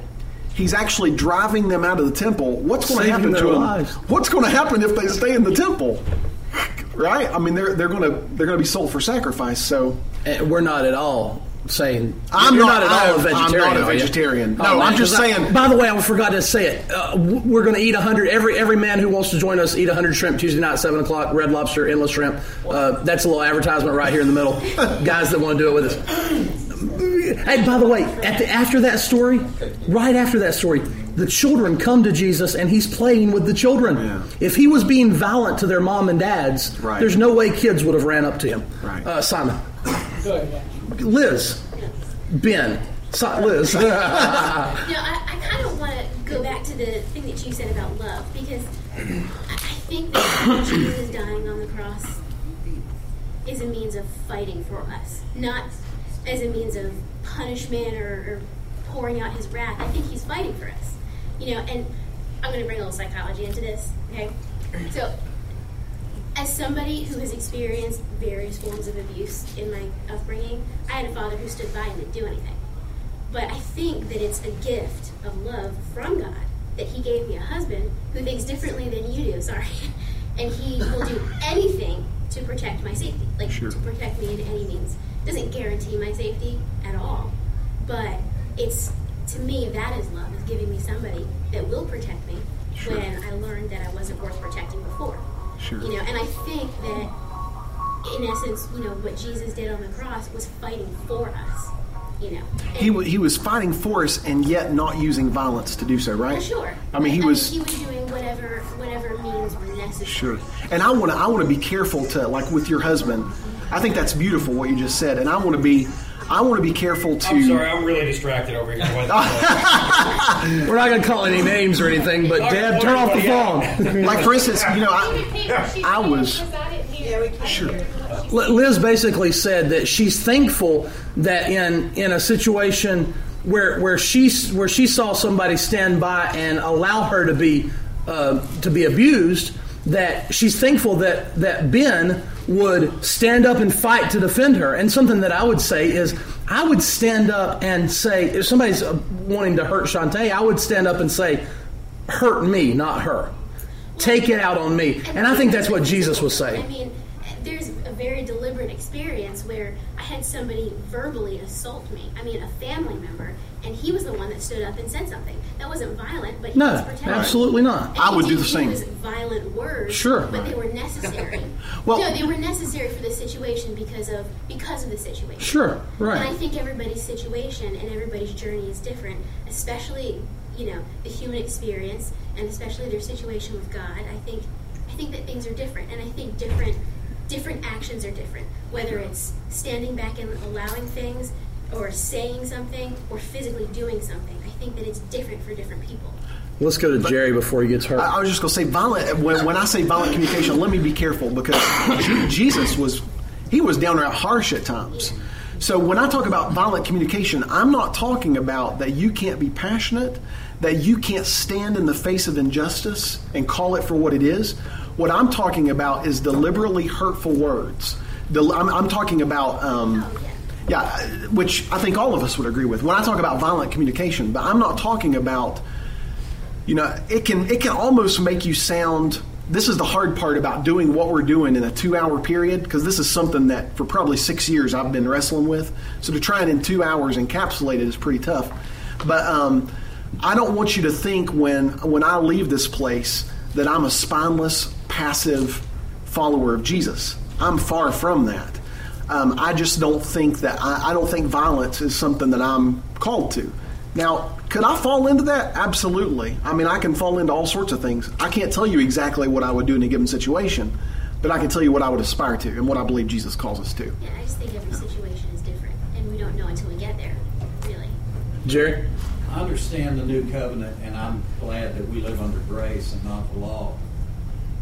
But it seems to me we confuse some things in assuming that Jesus came and gave us a totally new covenant, because in Matthew chapter 5:17, Jesus says, "Think not that I am come to destroy the law or the prophets. I am not come to destroy, but to fulfill.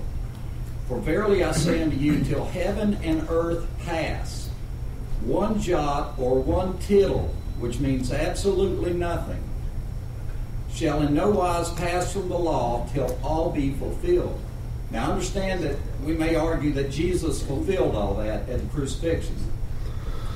Whosoever shall break one of these least commandments shall teach men so and so, and it goes on, but it says, you have heard it was said in time of old, thou shalt not kill. And whosoever shall kill shall be in danger of the judgment. But I say unto you that whoever is angry with his brother without a cause shall be in danger of the judgment. Now that's key to me, because there is cause. And from the time of the fall from the garden, man has been at what I understand to be enmity with God. In other words, until we get back to God, we're outside of His whatever. And it seems to me that until then, if we could wave a magic wand and if Jesus going to the cross changed the whole world at that time, then there would be peace. But I'm reminded of and I understand the difference, and I appreciate your differentiation between governmental and personal Christian, totally. But I believe that it was the Holy Spirit who directed David amidst everybody else, directed that rock to the jaw of Goliath, and then he went over and cut off his head. I believe it was the Holy Spirit who gave Washington the wherewith to cross the Delaware on that fateful night and do the impossible over the great empire. All that being said, I'm reminded of an army poster that I had at work that said, we're able to sleep peacefully in our beds at night because good and honorable men stand ready to do violence in our behalf. And in that regard, my point is saying, I'm a passive person. I'm verbally abusive. And Matthew covers that right there. So I'm not innocent of anything. But I firmly believe that if God did not sanction just cause, then we would already be under Muslim rule from Islamicism 2,000 years ago or whatever. Let me correct that as a question, as if this were Jeopardy. What if? And that's a great question. It's an absolutely great question. I want to say this. I think part of our issue is that we have a dual citizenship.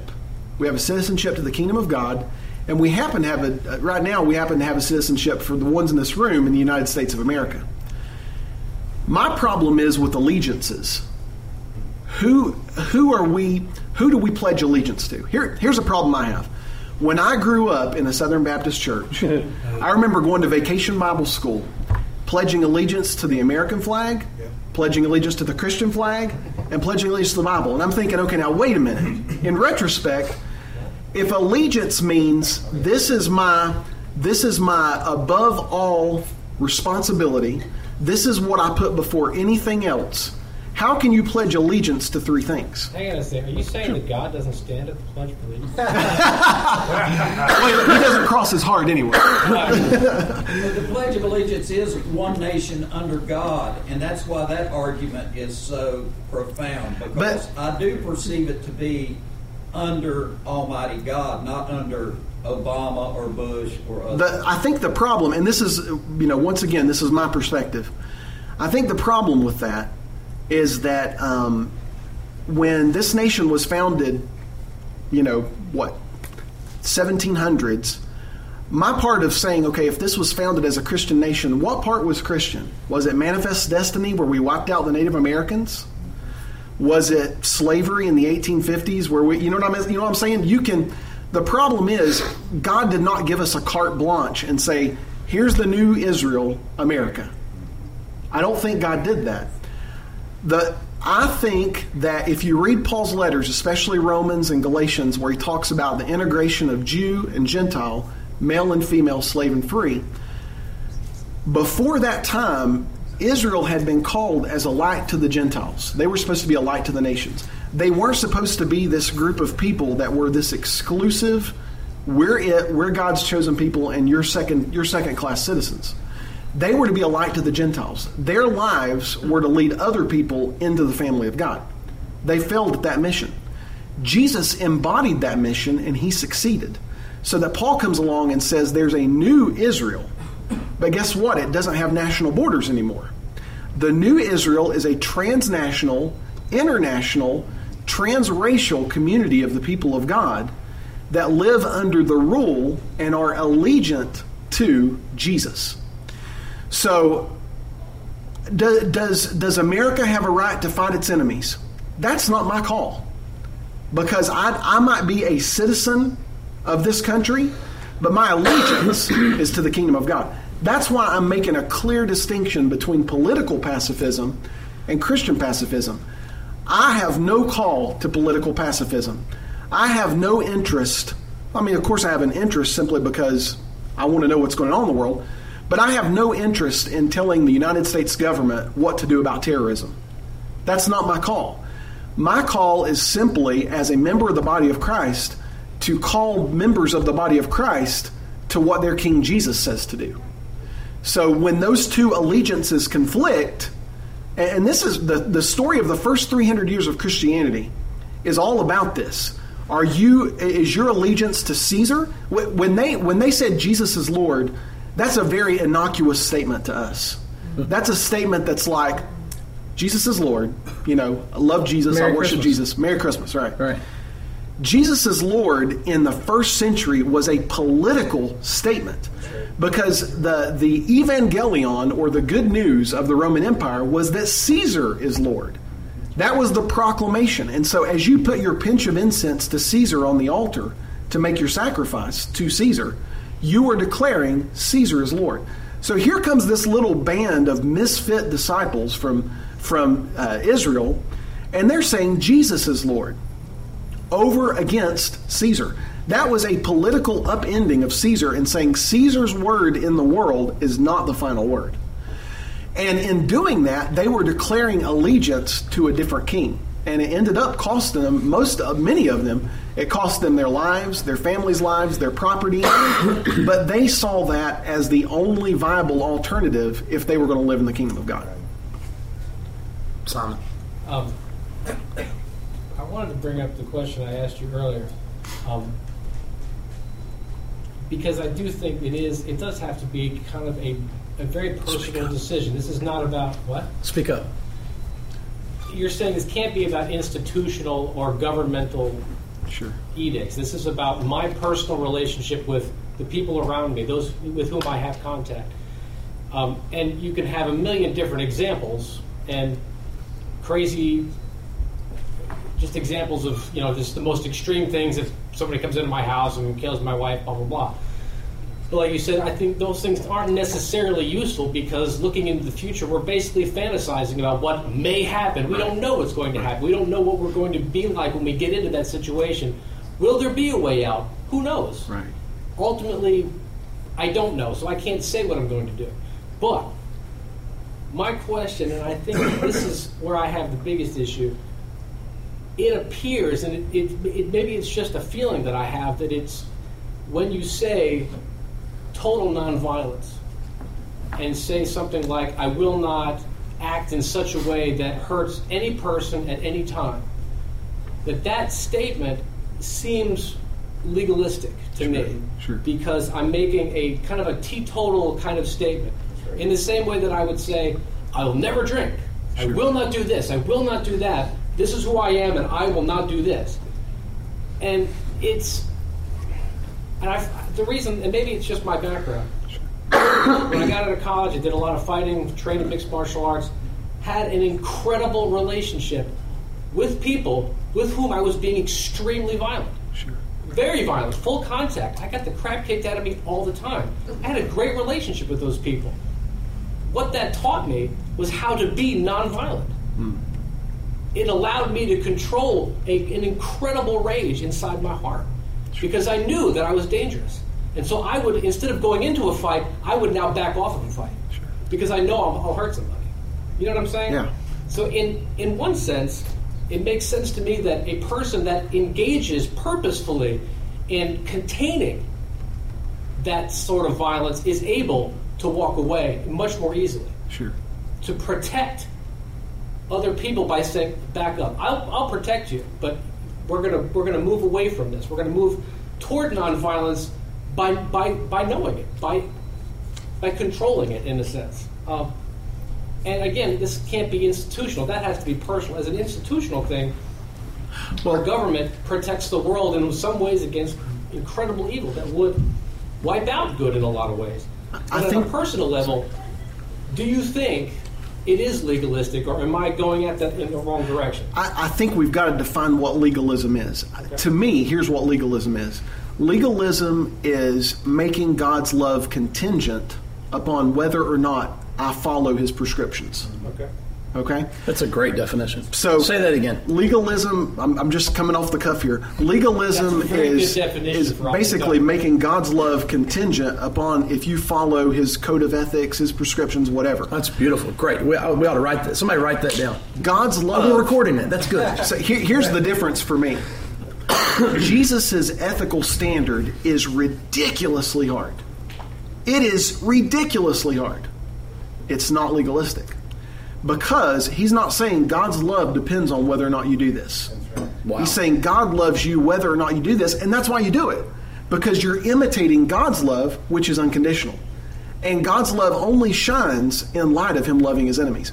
That's why that whole thing in Jesus' diatribe in the Sermon on the Mount about if you love those who love you, what does that profit you? He's saying anybody does that. That's not love. You can only see true love where there's someone you shouldn't love. You can only see true giving where there's a real need. You know what I mean? If I give to you, and this is why Jesus says, when you give, don't expect anything in return. Because if I give, John Caputo, a great philosopher, talks about the gift a lot.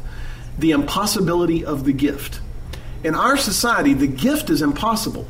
I cannot really give a gift in our society. Because when I give you a gift, guess what? Your wheels start turning as to how you're going to pay me back. It reminds me of Big Bang Theory the other night. Somebody gives Sheldon a gift. Somebody can appreciate that. And Sheldon goes, why did you do this to me? Exactly. Don't you know that now I have to figure out what your gift is worth, and then I have to... That's the truth of the matter is, that's how we all are. We all are that way. We're not overt about it, but every one of us, when someone gives us something, we're automatically, if it's not then, it's later, thinking, how can I pay that person back? Whether we pay them back through kind words, whether we pay them back with another gift, whatever it is. So it's the impossibility of the gift in our society. Jesus is saying that the only way you can give an actual gift is when you have absolutely no expectation of return and you give to people that can't pay it back. That's why he says when you have a feast, don't invite your friends, don't invite your buddies, don't invite the rich. He said invite people that are absolutely poor, invite people that can't pay you back, and then your reward will be great because that's the only true gift you can give. But I don't want to hang out with them. And I don't know. And I understand that. This is where this is where we need like a few months instead of 2 hours, because the community of the kingdom of God, I believe, and once again, this is something am I trying to live this out? Yes. Am I perfect? Absolutely not. But I'm realizing more and more when you read the book of Acts and it talks about they had everything in common and all this kind of stuff. They also, one of the big distinctions was this thing about hospitality. Here's the craziness about hospitality. We call, like I remember the church I was a pastor at, we talked about people with the gift of hospitality. And what we meant by that was someone that invites all of us church members over to their home for tea and coffee, right? But that's not at all the New Testament definition of hospitality. The New Testament definition of hospitality is taking people in your home you absolutely don't know and who absolutely can't pay you back. Is that scary stuff? Yeah. Absolutely. Is that what the kingdom of God looks like? I think so. It sounds like suicide. It sounds like suicide, and in many ways, Jesus says, if you want to follow me, you take up your cross, you deny yourself. If you seek to find your life, you'll lose it. If you seek to lose your life, you'll find it. I didn't say this stuff. Oh man, I don't know. It's not. No, you're not allowed to quote Jesus anymore. Okay, now move on to the next question. Just out of curiosity, because I understand what you're saying. But I think we kind of got away from my initial question. Sure. Sorry. Can you speak up, please? Sorry. We got away from the initial question. The Jesus Christ. I would assume maybe you don't agree. Maybe you probably do. In the Old Testament, when you have those appearances of Christ, the angel of whatever, however it's phrased, I can't remember. Theophanies, the angel of the Lord, and when he wrestles with Jacob, for instance. And I think that this is an example of, in a sense, a somewhat violent act that is used to move someone into a direction where he's actually doing something good, while being very violent. He cripples the man for the rest of his life. The man walks on a cane for the rest of his life. I just a moment ago, I saw the flaw in my earlier argument.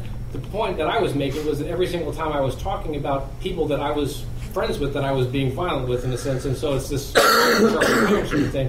I think what you were saying is there is no legalism, because what you're discussing is nonviolence primarily against those people who you have absolutely no interest in. These are your enemies, quote unquote, and those are the people who require total nonviolence at a personal level, because it is the opposite of every thought or anything that I would possibly come up with. If this person comes at me, what's my first instinct is to fight back. So I have to fight that instinct. Yeah. Is that where you're going with this? Well, that thing we talked about earlier with Romans 12, the end of Romans 12 about if your enemy's hungry, feed him.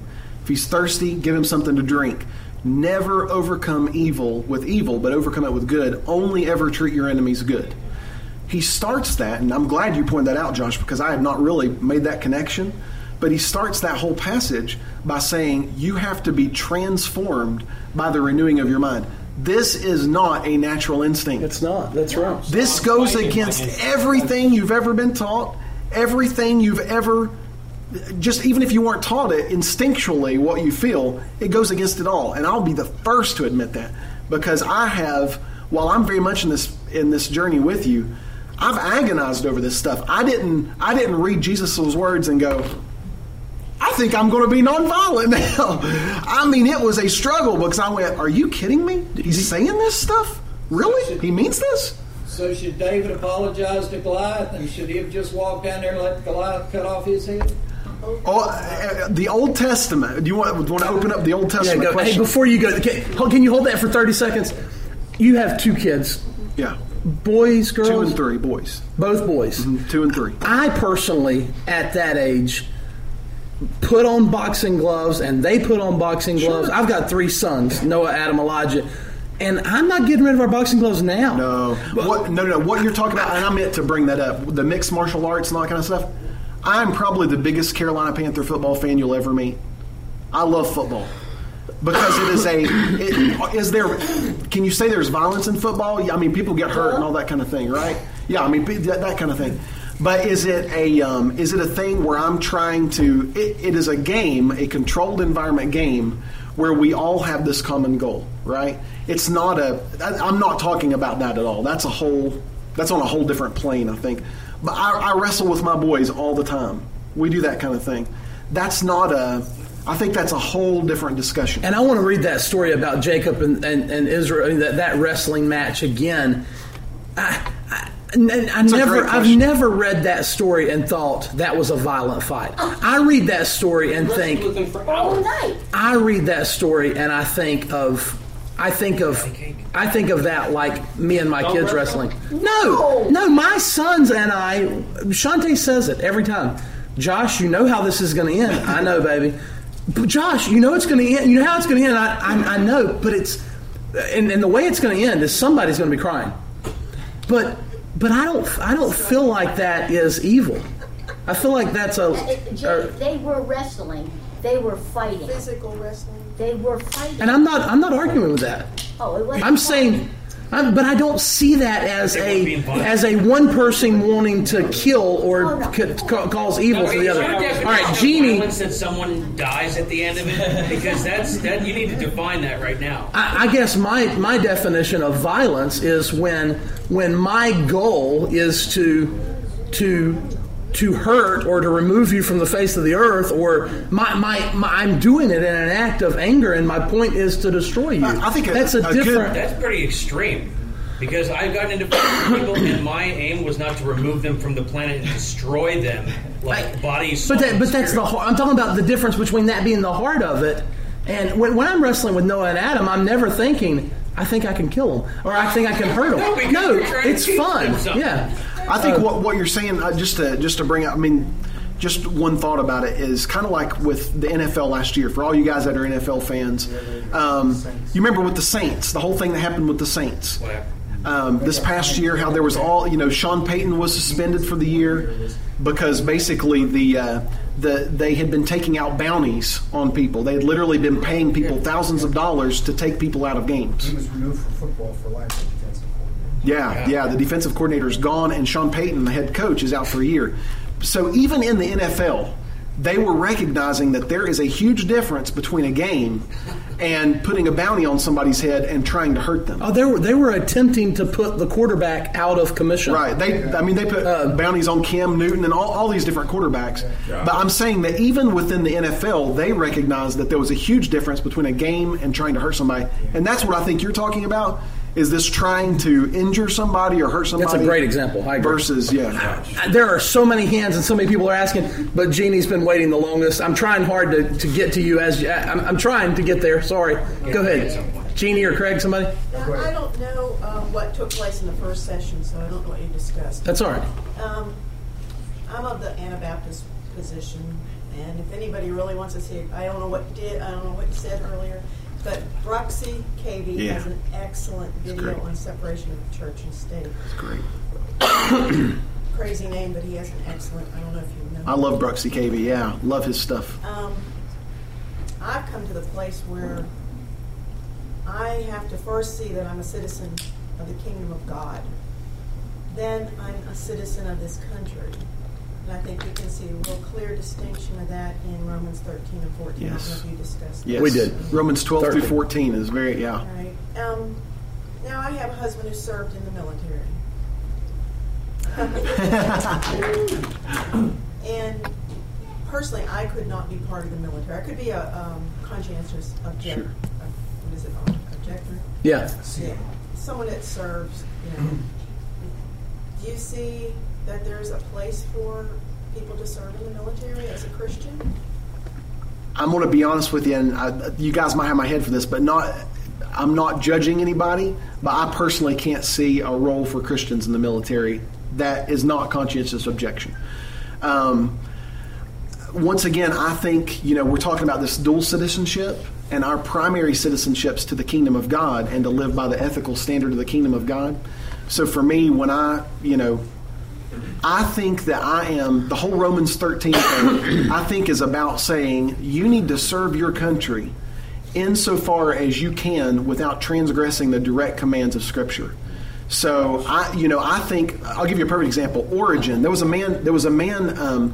guy that was very much against Christians in the first 300 years of Christianity, around 200. A man named Celsus.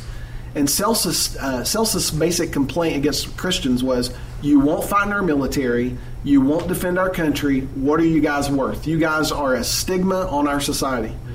And Origen wrote him a letter, great theologian, controversial theologian, but great theologian. Origen wrote Celsus a letter basically saying, we do a greater service to your country, and our heart is to serve your country insofar as it doesn't transgress the teachings of our Lord. Because at the end of the day, our allegiance has to be to Jesus. So we will pray for your country. We will help the poor in your country. We will set up social programs in your country. But we will not fight for your country. But to add to that, can I say, there is something inborn in the genetics of a man to stand up and fight. I don't mean necessarily protect. Yeah, protection. I agree with that. And I think we are called to protect those that don't have a voice. Yeah, I absolutely. It doesn't have to be a violent way. Here's our problem, though. This is justice. I mean, we can see that with Martin Luther King. Absolutely. And that type of. MLK is one of my heroes, but here's a man who refused to stand by and watch injustice on innocent people, but he did something about it. And my question is, what is the braver thing to do? To walk into a crowd like one of the Black Panthers under Malcolm X with a gun to get your way, or to walk into Birmingham, Alabama, the heart of segregation, the heart of white supremacy, without any weapons, and walk down the street knowing it's probably going to cost you something. I don't. Gandhi said, and Gandhi's not my example because, like I say, Gandhi was more. You can't bring up Gandhi because he's in hell. Gandhi's in hell today. So I'm told. I'm sorry. That if you don't understand, that's sarcasm. Go on. But Gandhi was very much into political pacifism, but he did it in the way of Jesus. And Gandhi said, which I completely agree with him. He said that what he was talking about was not cowardice, because cowardice is worse than violence. I agree with Gandhi there. Cowardice is worse than violence, I believe. So I'm not talking about cowardice. I'm talking about something that puts you directly in the way, as a human shield, if necessary, of violence, but refuses to reciprocate that violence yourself. I haven't thought about saying this until now, but I think one of the bravest belief systems that I've ever heard is speaking this nonviolent belief system, because, like you said, and it's true, you talk about nonviolence, nothing makes people rage, nothing makes people more angry than that. On our podcast, we have examined hell in a totally new way, atonement in a totally new way. I say new, I think it's old, but new to a lot of people. Exactly, right. The inspiration of Scripture. I expect my inbox on my email to just fill up with hate email. And I tell you, it doesn't happen. And then we talk about nonviolence. And oh my goodness, do we get the comments. And that's what, to me, because it's all of these other things, as I said before, are very ethereal. Yeah. They're very otherworldly. Yeah. What I believe about Scripture is pretty innocuous to my day-to-day life, right? What I believe about atonement and hell, they don't really have a daily effect on me. What we're talking about now nothing rubber meets the road. The next thing that'll get me punched in the nose will probably be a nonviolent statement in my life. I just know it. Okay, Bill, let's go to Bill, and then we'll come to Ben. Josh, in regard to how our government fights our enemies, I am thankful every day for our military. Amen. Because without them, I am truly horrified about thinking of how we would be living today, because our enemies would pounce on us in a heartbeat, and we would not know what freedom was anymore. Amen. We would be treated horribly. I completely understand that. I think that, and I respect what you're saying, and I respect the bravery that it takes a soldier to pick up a gun and to go into battle. I respect that bravery. I disagree with him tremendously, but I respect the bravery. But I'm going to say this: without them, we would all be doomed. For 1,700 years, Christians lived without democracy. 2/3 of Christians in the world today live without democracy and give faithful witness to the message of Jesus. My ability to speak, while I am thankful to live in a country where I have freedom to get up and say this kind of stuff without expecting somebody to pull out, a rifle. I'm thankful for that. But I believe, as a believer in Jesus, that my call is to speak this stuff regardless of whether or not I'm safe. So while I'm thankful for safety, personal safety and security is not my highest aspiration. It's not my highest goal. And it's not what I'm to really be about at the end of the day. I'm to be about the kingdom of God, which usually will put me... Paul said to Timothy, all who live godly in Christ Jesus will suffer persecution. Thank God we live in a free country. But my freedom, the freedom we have here is the freedom we have here is political freedom. The freedom we have in Jesus is a totally different kind of freedom that doesn't rely on personal safety and security. Okay, we're going to Ben, then Bill, and then Ralph. Okay, we're going to go to Ben, then Bill, then Ralph. Gandhi said one time in a rally when talking about how they were going to deal with the British, he said, "We will kill no one." He said, they may beat my body, they may put me in prison, they may torture me, they may kill me, and then they'll have my dead body, not my obedience. Now, the fact of the matter is, Gandhi was fighting against the British, and as you said earlier, it was a quote-unquote, air quotes, Christian nation. There were people in Britain who were children of God, who could understand the Spirit of God coming through that fight of Gandhi saying, we are going to do this God's way. Yeah. Okay. Then you've got the Nazis trying to kill every Jew in Europe. I'm sorry, they were controlled by a demonic spirit. You are not going to deal with those people in a nonviolent way because they are controlled by the Prince of Darkness himself. Amen. You are not going to deal with them in nonviolence. Now, I get the whole nonviolence thing, but you have to understand it's situational. You can't say across the board that God is never going to call you to nonviolence. If a man is raping a woman and you come up on it, if you say you're going to deal with it nonviolently, what are you? You're a monster. I'm just... And if you've read... I just want to say, I never... And I know you were poking fun in the first service. I never meant to back you into a corner with that question, and I know I'm the three people that has asked you that question. But I am trying to take it to the end conclusion of what you're saying. Yeah. Are you saying you believe in this ideology of nonviolence so much that when... Let's just say that violence is your only option. Are you saying you believe in this ideology so much that you refuse to defend the innocent? And Ray and I would differ here. Yeah. I would say, I have a gun in my house. I wrote a blog a while back about guns, and I said, I don't want anybody to know if I've got a concealed handgun permit, because I want you to always wonder. If somebody's raping my wife, I will scream, yell, fight. I will choose.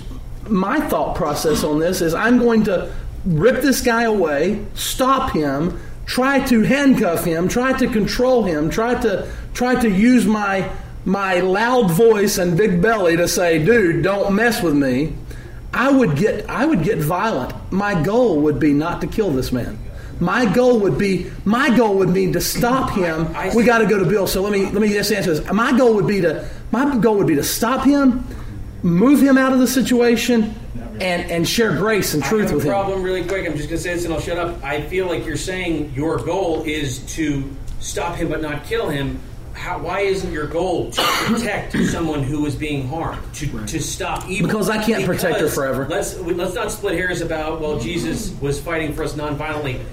God fights for us.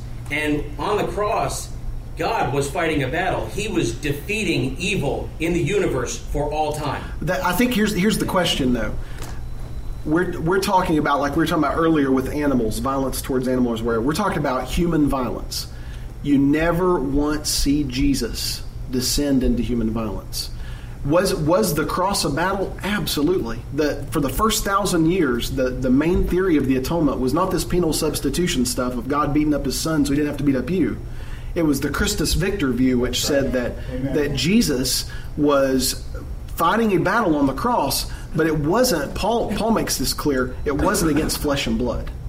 And anytime our battle descends into flesh and blood, now, am I saying what I would do, what you would do? I'm setting that aside for a moment because that's where the emotions get involved, and I understand that, and we need to talk about that. But I'm saying right here, what we're trying to say is, I guess it's the WWJD thing, which is really what our whole aspiration is really supposed to be. If Jesus is our example, if he's our model, if he's our Lord, then I think we have to look at what he would do. So the question of Hitler, that's the one I really want to talk about because that's the biggie, right? I mean, he is the prototype for evil in the world. Yeah. I get that. There's all sorts of ways that people were fighting Hitler nonviolently. Corrie ten Boom She went to a prison camp and watched her entire family die because she fought the Nazis, but she didn't do it through violence. She hid Jews in her home. She helped them escape. She did anything she could to put herself in the way of the Nazis and victims, the Jewish victims. So she probably, while all these other people who held to this ideal, and that's why I want to be careful. I'm not trying to create an ideology. I get what you're saying, because when you create an ideology, then nonviolence becomes our Lord. Yes. I'm not saying that. I'm saying Jesus is our Lord, and therefore, but here's what happens when you create an ideology. When you make an ideology out of something, you're trying to prove that that is the best way in a utilitarian sense, that it's the most pragmatic, practical, results-driven way to go. That's what an ideology is all about.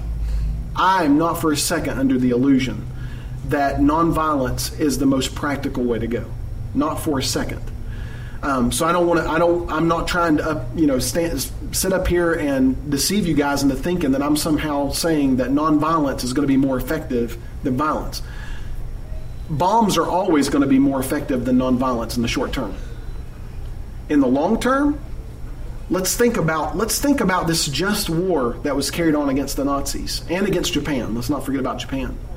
In this just war, we dropped atomic bombs on 100,000 innocent lives in Nagasaki and Hiroshima.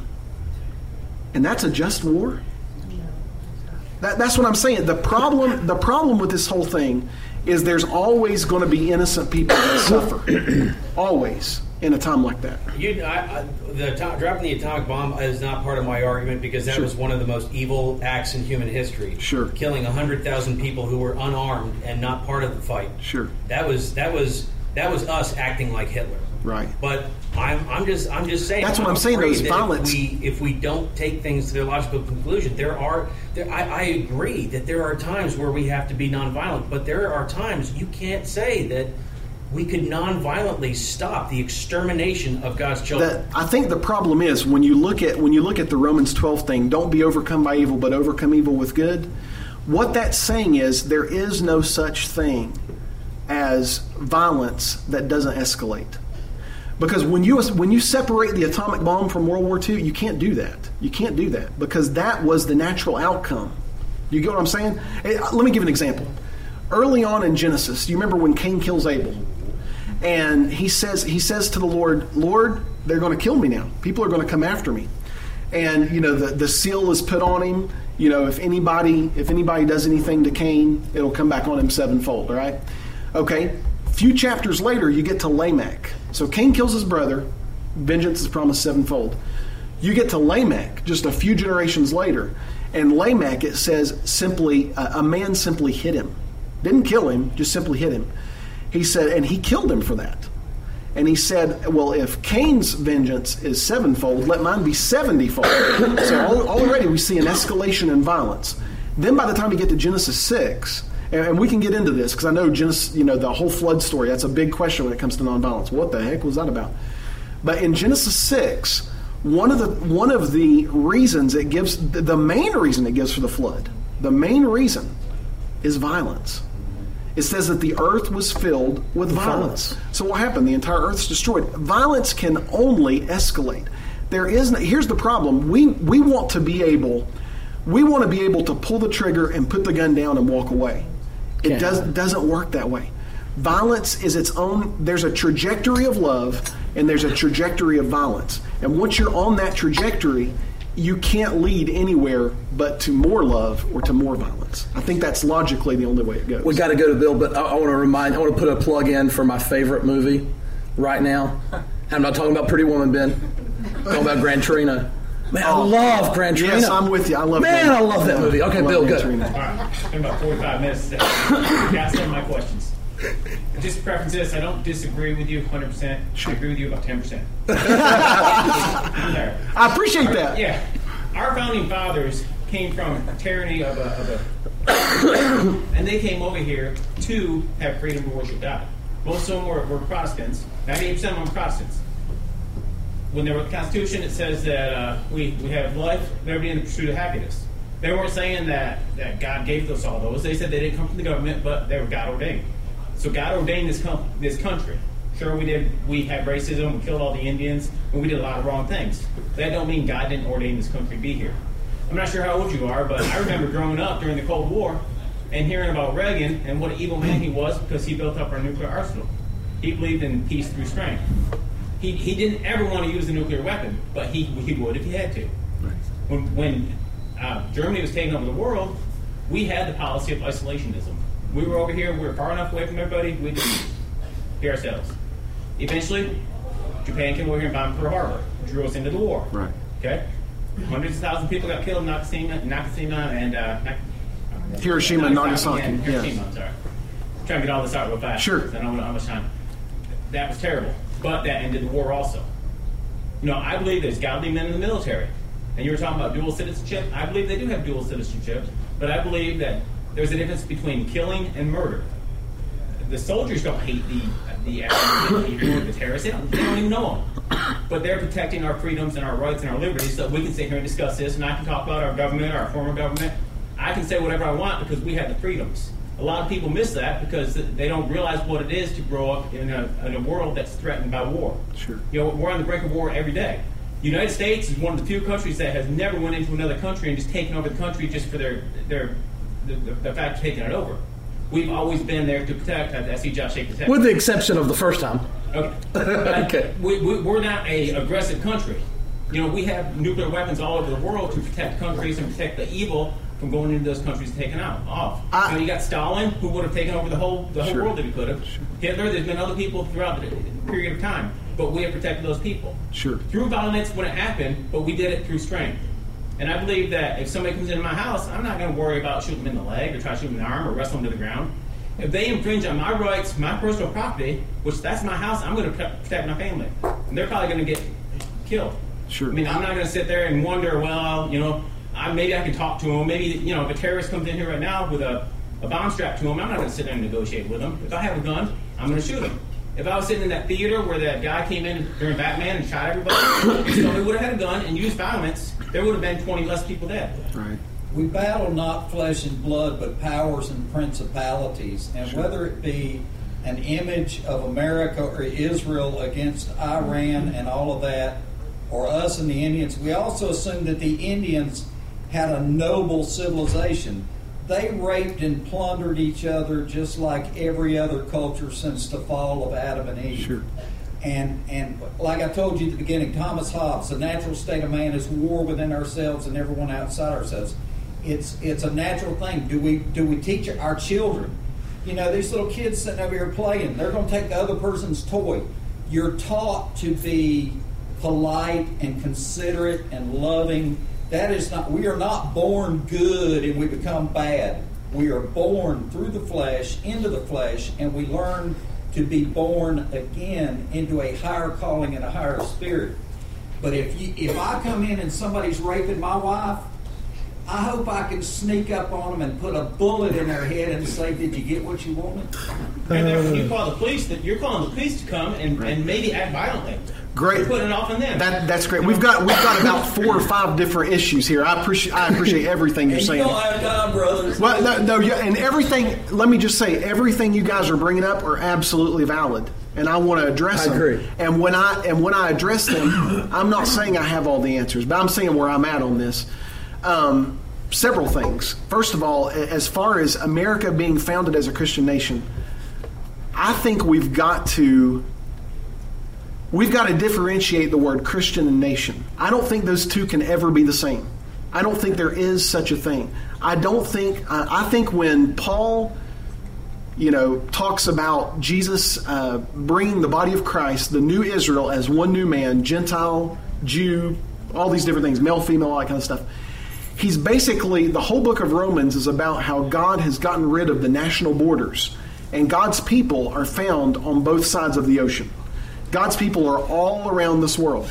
And so you can't, a nation can't turn their cheek, right? A nation can't turn the other cheek. A nation is not necessarily called to do... We're doing it now. Well, that's a whole other issue. But that I'm not calling nations. I'm not calling militaries. I'm not calling governments to do anything. I have no say. I don't want to have any say in what goes on in the White House. I don't want to have any say. Is that stuff important? Well, yeah, in the grand scheme of things, I'm sure it is. But my call as a citizen of the kingdom of God, I look at it as the word ambassador that Paul uses. He uses this word ambassador, which basically speaks of, I don't know if you guys have been to Washington, D.C. and the different embassies, but I remember when I went to an embassy when I was a teenager, and as we went in there, I can't remember what country it was an African country, but they told us when you walk onto this property, you are literally in that country. This property belongs to that country. So this person, when you walk in here, this person that's an ambassador, they are actually living by the standards and moorings of that country, not the United States. Paul, using that word ambassador, was very purposeful and intentional, I think. He's saying God is setting up these ambassadors all throughout the world of the kingdom of God, as leaven in the parable that Jesus talks about, the leaven, the yeast working its way through the dough, little by little till it takes over the whole thing. God is placing these ambassadors in all these different countries around the world so that we can live as almost rogue agents of a different kingdom. Because the kingdom of God and the kingdom of this world cannot be the same. This is something that was fascinating to me. When Jesus is before Pilate, remember Pilate says, "Are you a king?" And Jesus says, "Yes, but my kingdom is not of this world." And then what does he say? He gives a demonstration as to how you'll know his kingdom is not of this world. He says, because if it was of this world, then my followers would fight for me. But my kingdom is not of this world, and therefore they don't.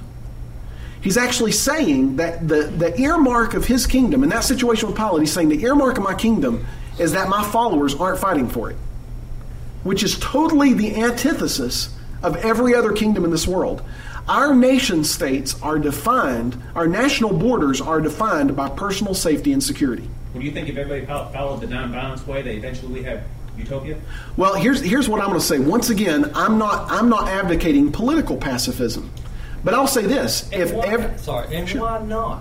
Well, here's. I'm sorry to interrupt you, but sure, and with all due respect, but you keep disassociating yourself from the political, right? And that's the problem. Well, now, here's the what problem now. Our country it is not what it was founded as. It has been taken over. If we do not get involved politically, like Jesus did get involved. Jesus didn't. He did not. He did not. He did not get involved. Jesus never spoke about Caesar. He never spoke about any of that. He set up an alternate outpost of the kingdom of God in the midst. He spoke truth to power. Yes, he did. To yes, the Pharisees and the Sadducees, and yes, he did. That's political. And yes, but Jesus is John Howard Yoder, great Anabaptist theologian, wrote the kind of epic when it comes to nonviolence, and the title of it is "The Politics of Jesus." I absolutely agree with you that Jesus' whole ministry was political. The difference is that he wasn't trying to bring in a politics to change the kingdoms of the world. He was bringing in an entirely new political system called the kingdom of God that was to completely revolutionize the world, but not through the kingdoms of this world. Right, but if we listen to Paul, for example, and give Caesar whatever Caesar's, Caesar owns us now. That's the problem. And if we don't do something about Caesar, take Jesus, yeah. And be strong with a strong military, as Christians, but stop sending our boys and girls into wars that are ridiculous. You see, we can be strong and at the same time follow our Constitution, and at the same time attempt to follow Jesus. What's our Magna Carta, though? Is it the Constitution or is it the ministry of Jesus? Which one is the lens through which we live? No, it can't be both. They're mutual. That's what I'm saying. This is where I'm at. And once again, I get passionate, but I don't want you guys to think I'm just like, I've got 2 hours to try and say to you what Josh has brought me to try and get across. My thing is that following Jesus and following any version of the kingdom of this world, be it democratic, fascist, communist, or even Nazi, which was fascist, If any kingdom of this world, those are mutually exclusive. You cannot do one and do the other, because one is all about personal safety and security, and it's just different theories of how we get there. And I'm going to just go home and drink the Kool-Aid. Yeah, here's the thing that the thing that I love about the yeast conversation is we have two options. We can either live like we believe that our ultimate result is the world's going to keep getting worse. It's going to keep getting worse, and eventually God will come and rapture us out of here. We can believe that dispensationalist. Sorry if you're a dispensationalist. That dispensationalist pile of baloney. Or we can believe that the yeast is growing. Right.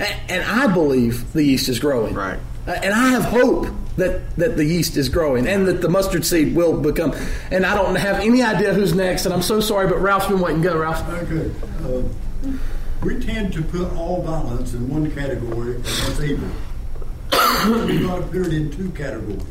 We've got to put violence in evil, and we've got to put violence in controlled by God. And that would be the Augustinian argument of a just war, which I don't subscribe to. It's just like we're always saying every time we talk of a gun, we're talking about something is violent. Well, how about talking of the mouth? It's violent too. Right. Oh, now there I totally agree with you. If we're going to try to do away with one, why not do away with both? We should. I think we should do away with both. I'm with you. I think that our call to live nonviolently, I think it's an economic call. I think it's a philosophical call. I think it's all inclusive. It embraces everything. Our economics, I don't think that we can live by the American dream and live in the kingdom of God simultaneously. We can an act of violence. I have no idea what he said. An act of love. Go ahead, Bill. And then Jeannie. If we take your train of thought there and we just get rid of guns and we're not allowed to speak evil against anybody, then we have tyrants taking over the world. I didn't say get rid of guns. I don't know about Ray, but every single time I will vote for the right to bear arms. I think the vision of the prophets, what I see in the vision of the prophets, and I see this over and over, Micah, Isaiah, talks about that the kingdom of God, that one of the earmarks of the kingdom of God is that we will beat our swords into plowshares.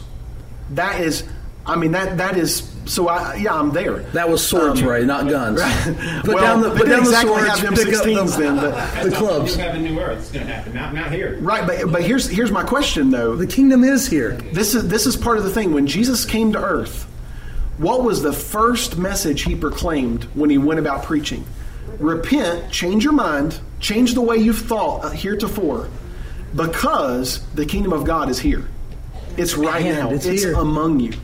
So, and Jesus, all of his parables are about this kingdom that starts like this, and it looks like insignificant, it looks ineffective, it looks impractical, it looks stupid. But when you let it grow, eventually you end up with new heaven and new earth. Jeannie? I think we would be wise to get out of bed with the government. The American dream is not the Christian dream. Right. We were never guaranteed rights by Christ. We're called to lay down our lives. Yes. Yes. I don't mean being a doormat either. Right. We see Romans 13 written to the Romans, living under the most oppressive government and corrupt government we probably have ever seen. But Paul is still saying to obey them. Yeah. Submit to those authorities. In other words, and what he means when he means submit, let me just say this. Jesus was a political scandal. The guy did so many illegal things. Paul was a political scandal. So here's the irony. Paul's going around saying submit to governments, and then he's going to get thrown in prison because he's not submitting. So what the heck is Paul meaning? Well, Paul, when he's saying submit to governments, he's saying you live in the kingdom of God, but don't try and overthrow them to make them into the kingdom of God. Whatever their rules are that you have to break, you go ahead and take the punishment. So Paul ends up with stripes all over his back. He ends up going into prison. He ends up shipwrecked. He ends up all these different things because he refused to fight their battles, but he still didn't. I am what I would call a Christian anarchist. Now, people hear the word anarchy and they automatically assume that means just absolute free-for-all. That's not at all. The word anarchy simply means not the beginning or not the powers. So in other words, I believe that all governments are a contingent result of the fall. God, when he set up the nation of Israel, he said, I want to be your king. I want you guys to look different than the world looks. So I'm going to run the show. But what do? After a few years, they go ahead and they say, the prophet at the time, Samuel, they go to Samuel and say, we want to be like the other nations. Give us a king. And what did the Lord say? You have sinned against me. I wanted to be your king. Basically, he's saying that human government, while at this point, we don't have an alternative. We don't see anything else. Human government is a result of the fall. So for us to align ourselves with human government and to somehow think that we can turn human government into the kingdom of God, I think is a farce. And I think you're right. 1 Samuel 8:8. I mean, I was saying, God, I'm struggling with this whole nonviolent thing. What about Joshua when they're going in there and what about all that? And I felt like God directed me to 1 Samuel. He said, go read about when I was their king and they rejected me. Mm-hmm. And I said, okay. And so I go and I read there. And 1 Samuel 8:8 says something, I just wish I had it memorized verbatim. This is one translation, maybe Josh's. But he says, from the time they left Egypt till now, they've been rejecting me. They've not been following me. And I went, whoa, that's earth-shattering for me. Hey, we're out of time. I'm going to go to Derek and Jerry, and then we're going to be done. You started to say something, and you changed your mind. You can go to somebody else. Come on, Derek. Derek, we can live this way. We can go how you're thinking. I'm starting to kind of agree with you. But at the same time, when it comes to politically, you can still have a role politically, I think, and because I'm going to vote. Right. I'm totally against government. It's evil. Yeah, personally, and this is I think a personal conviction here. I don't vote. That's a personal conviction. I'm not saying the rest of you guys shouldn't vote. Yeah. I'm saying for me, part of it is a personal statement to myself and a personal reminder not to put my faith and my trust in a political system. That's a personal decision on my part. I'm not saying that Jesus tells you not to vote, but I personally think that so many times we've gotten your illustration of getting in bed with the government. I mean, it's exactly how I feel, that we have tried to mix the kingdom of God and the kingdom of this world, and we've come up ever since Constantine. If you go back and read and study Constantine, we've come up with this amalgamation that ends up compromising both. That's right. If it makes you feel any better, I'm going to vote, but my candidate will not win. And probably won't. He probably won't even be on the ballot, right? All right, Jerry, and we're done. Thank you for coming. I appreciate this, and I appreciate our motto that we can disagree with that. Absolutely. But I also want to say, for anybody who wants to further investigate this, I appreciate your desire to further the message of Fox's Book of the Martyrs. That rather than to draw down, we would burn at the stake singing praises to Almighty God instead of cursing the person who lit the fire. Hey, there is a list. I appreciate what you're doing. I don't agree on all of sure. this, but I appreciate what you're doing. And I just hope that if I ever come to that defining moment, that I can have that faith in God that those who did die at the hands of people as martyrs in the peace which passes all understanding, that I will have that at that time. Yes. Also, when you get home, look up the sheepdog theory. Ben was talking about people who stand in the forefront of protecting other people. The theory is we're all like sheep. Yeah. We don't like the sheepdog until the wolf comes. I've heard that. Yeah. I had a. So that's kind of that theory. Let me say, just in regard to what you first said, I just want to thank all you guys. Do you realize that you're probably the only place I know of that I can come do this? I have not stepped into a church since 2006 when I stepped down as a pastor because I lost faith in the institutional version of Christianity, to be quite honest with you. But I just want to thank you guys because, I'll be honest with you, I was nervous coming here because I realize how this is nuts and bolts stuff, and it's hard. I've struggled with this. It's radical. So I just want to say, whether or not we agree at the end of the day, I just love a place that I can. Just like your son says, a place to talk. I love a place that we can come, we can dialogue about this stuff, and we can agree to disagree and do it in love. So I appreciate you guys, and the questions you're asking. These are great. This is the kind of stuff I've been asking. I think I've struggled with every single question that's been asked. In fact, some people have made an appeal, and I've gone, oh man, again. There's all that. This is a hard thing. Hey, there's a reading list if you want to hear. Ray brought this. There's probably 20 books on here, and I've only read 3 of them. So I'm excited about reading the rest of them. If you want a copy of this, it's here. This is just what I did. I hope this is okay with you guys. Some of you guys. I'm a nerd, so I like to. When I get on a topic, I want to read everything about it. So I didn't. I know not everybody's going to be interested in this, but what I did is I tried to put together a list of books that are about nonviolence as discipleship, and then for questions about the atonement, what the heck happened at the atonement if nonviolence is true? There's some books on nonviolent atonement, and then hell, which is the ultimate question about the violence of God. What is if hell is real, or if what about hell if God's nonviolent? So there's a list of books on here that kind of explain hell through a nonviolent lens. So you got Greg Boyd's Myth of a Christian Nation's on there. That was a watershed for me. Definitely. The ones anyway, never mind. Hey, also, here are notes for next Sunday. Next Sunday, we're going to be talking about Genesis and Exodus. We're reading the Bible through the lens of Jesus. The first part of our conversation is titled, Whosoever Believeth in Genesis. Hey, John. So if you want these notes, they're here. Go ahead. I want to say one quick thing. You can say it. I heard that you will come back. Oh, man. Hey, how many of you would like for Ray to come back? Man, I would love for you to come back. I'd love for you to come back. That's if I make it out alive today, right?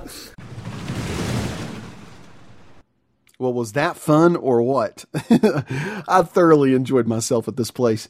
I tell you, the people there at A Place to Talk were just so fun to talk to. They were so open, and yet they were so loving. And we had some really passionate disagreements, as I'm sure you well heard in the last hour and a half.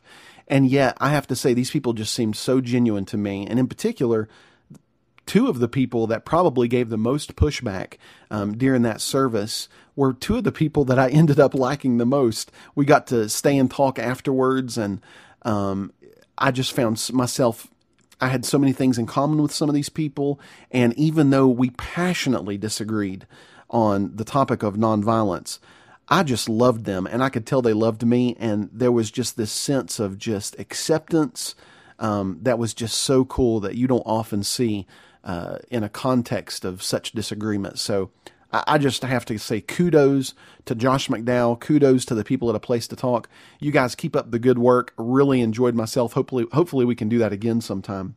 If you're in the Hickory area, the Hickory, North Carolina area, you ought to just go check it out. Just go one Sunday, sit in on the conversation. It is a lot of fun.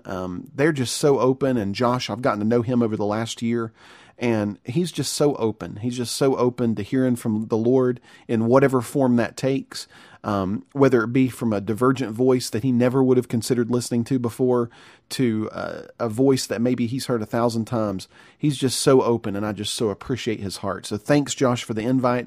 Thanks, A Place to Talk, for being so accepting and so loving, and such a great place to agree to disagree.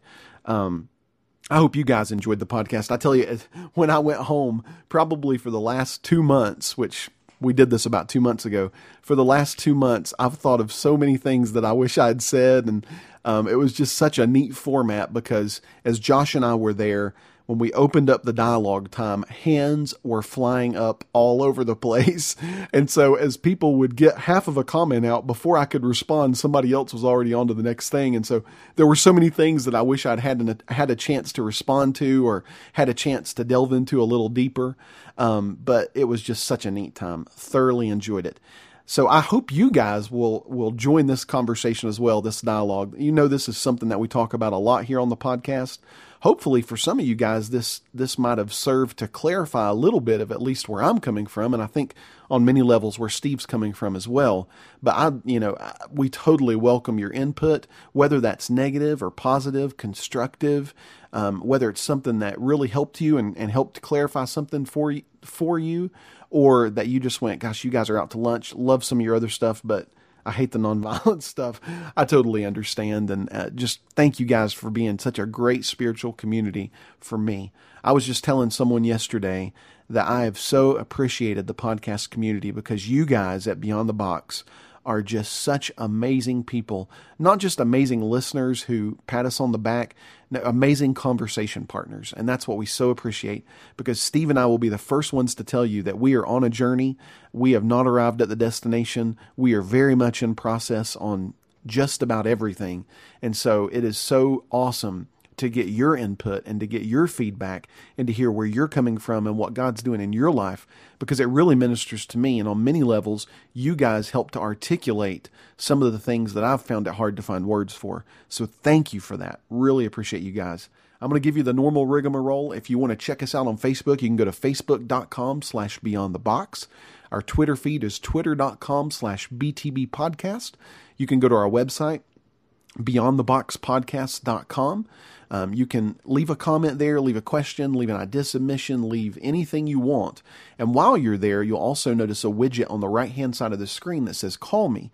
If you'll click that Call Me widget, you can type in your name and your phone number, hit connect, and our service will actually call you back so that you can leave a message for us that we can either play on the air or that, just something that you want to make sure that we hear. You can also call that number if you want to by dialing 626-24-NO-BOX. That's 626-246-6269. And when you're there, it'd be great if while you're there, if you just say, hey, my name is fill in the blank, and I'm from fill in the blank, and you're listening to Beyond the Box. We would love to put that on the front end of our episodes. We really enjoy hearing from you guys and making you guys a part of this episode as well. So thank you so much for listening. I know this was an extra long episode. If you're listening to this while you're on the treadmill, you're probably worn out by now, so I'm going to go ahead and close it so that you can get off and wipe the sweat off. So thank you so much, guys. Really appreciate each and every one of you, and look forward to joining you next time on Beyond the Box.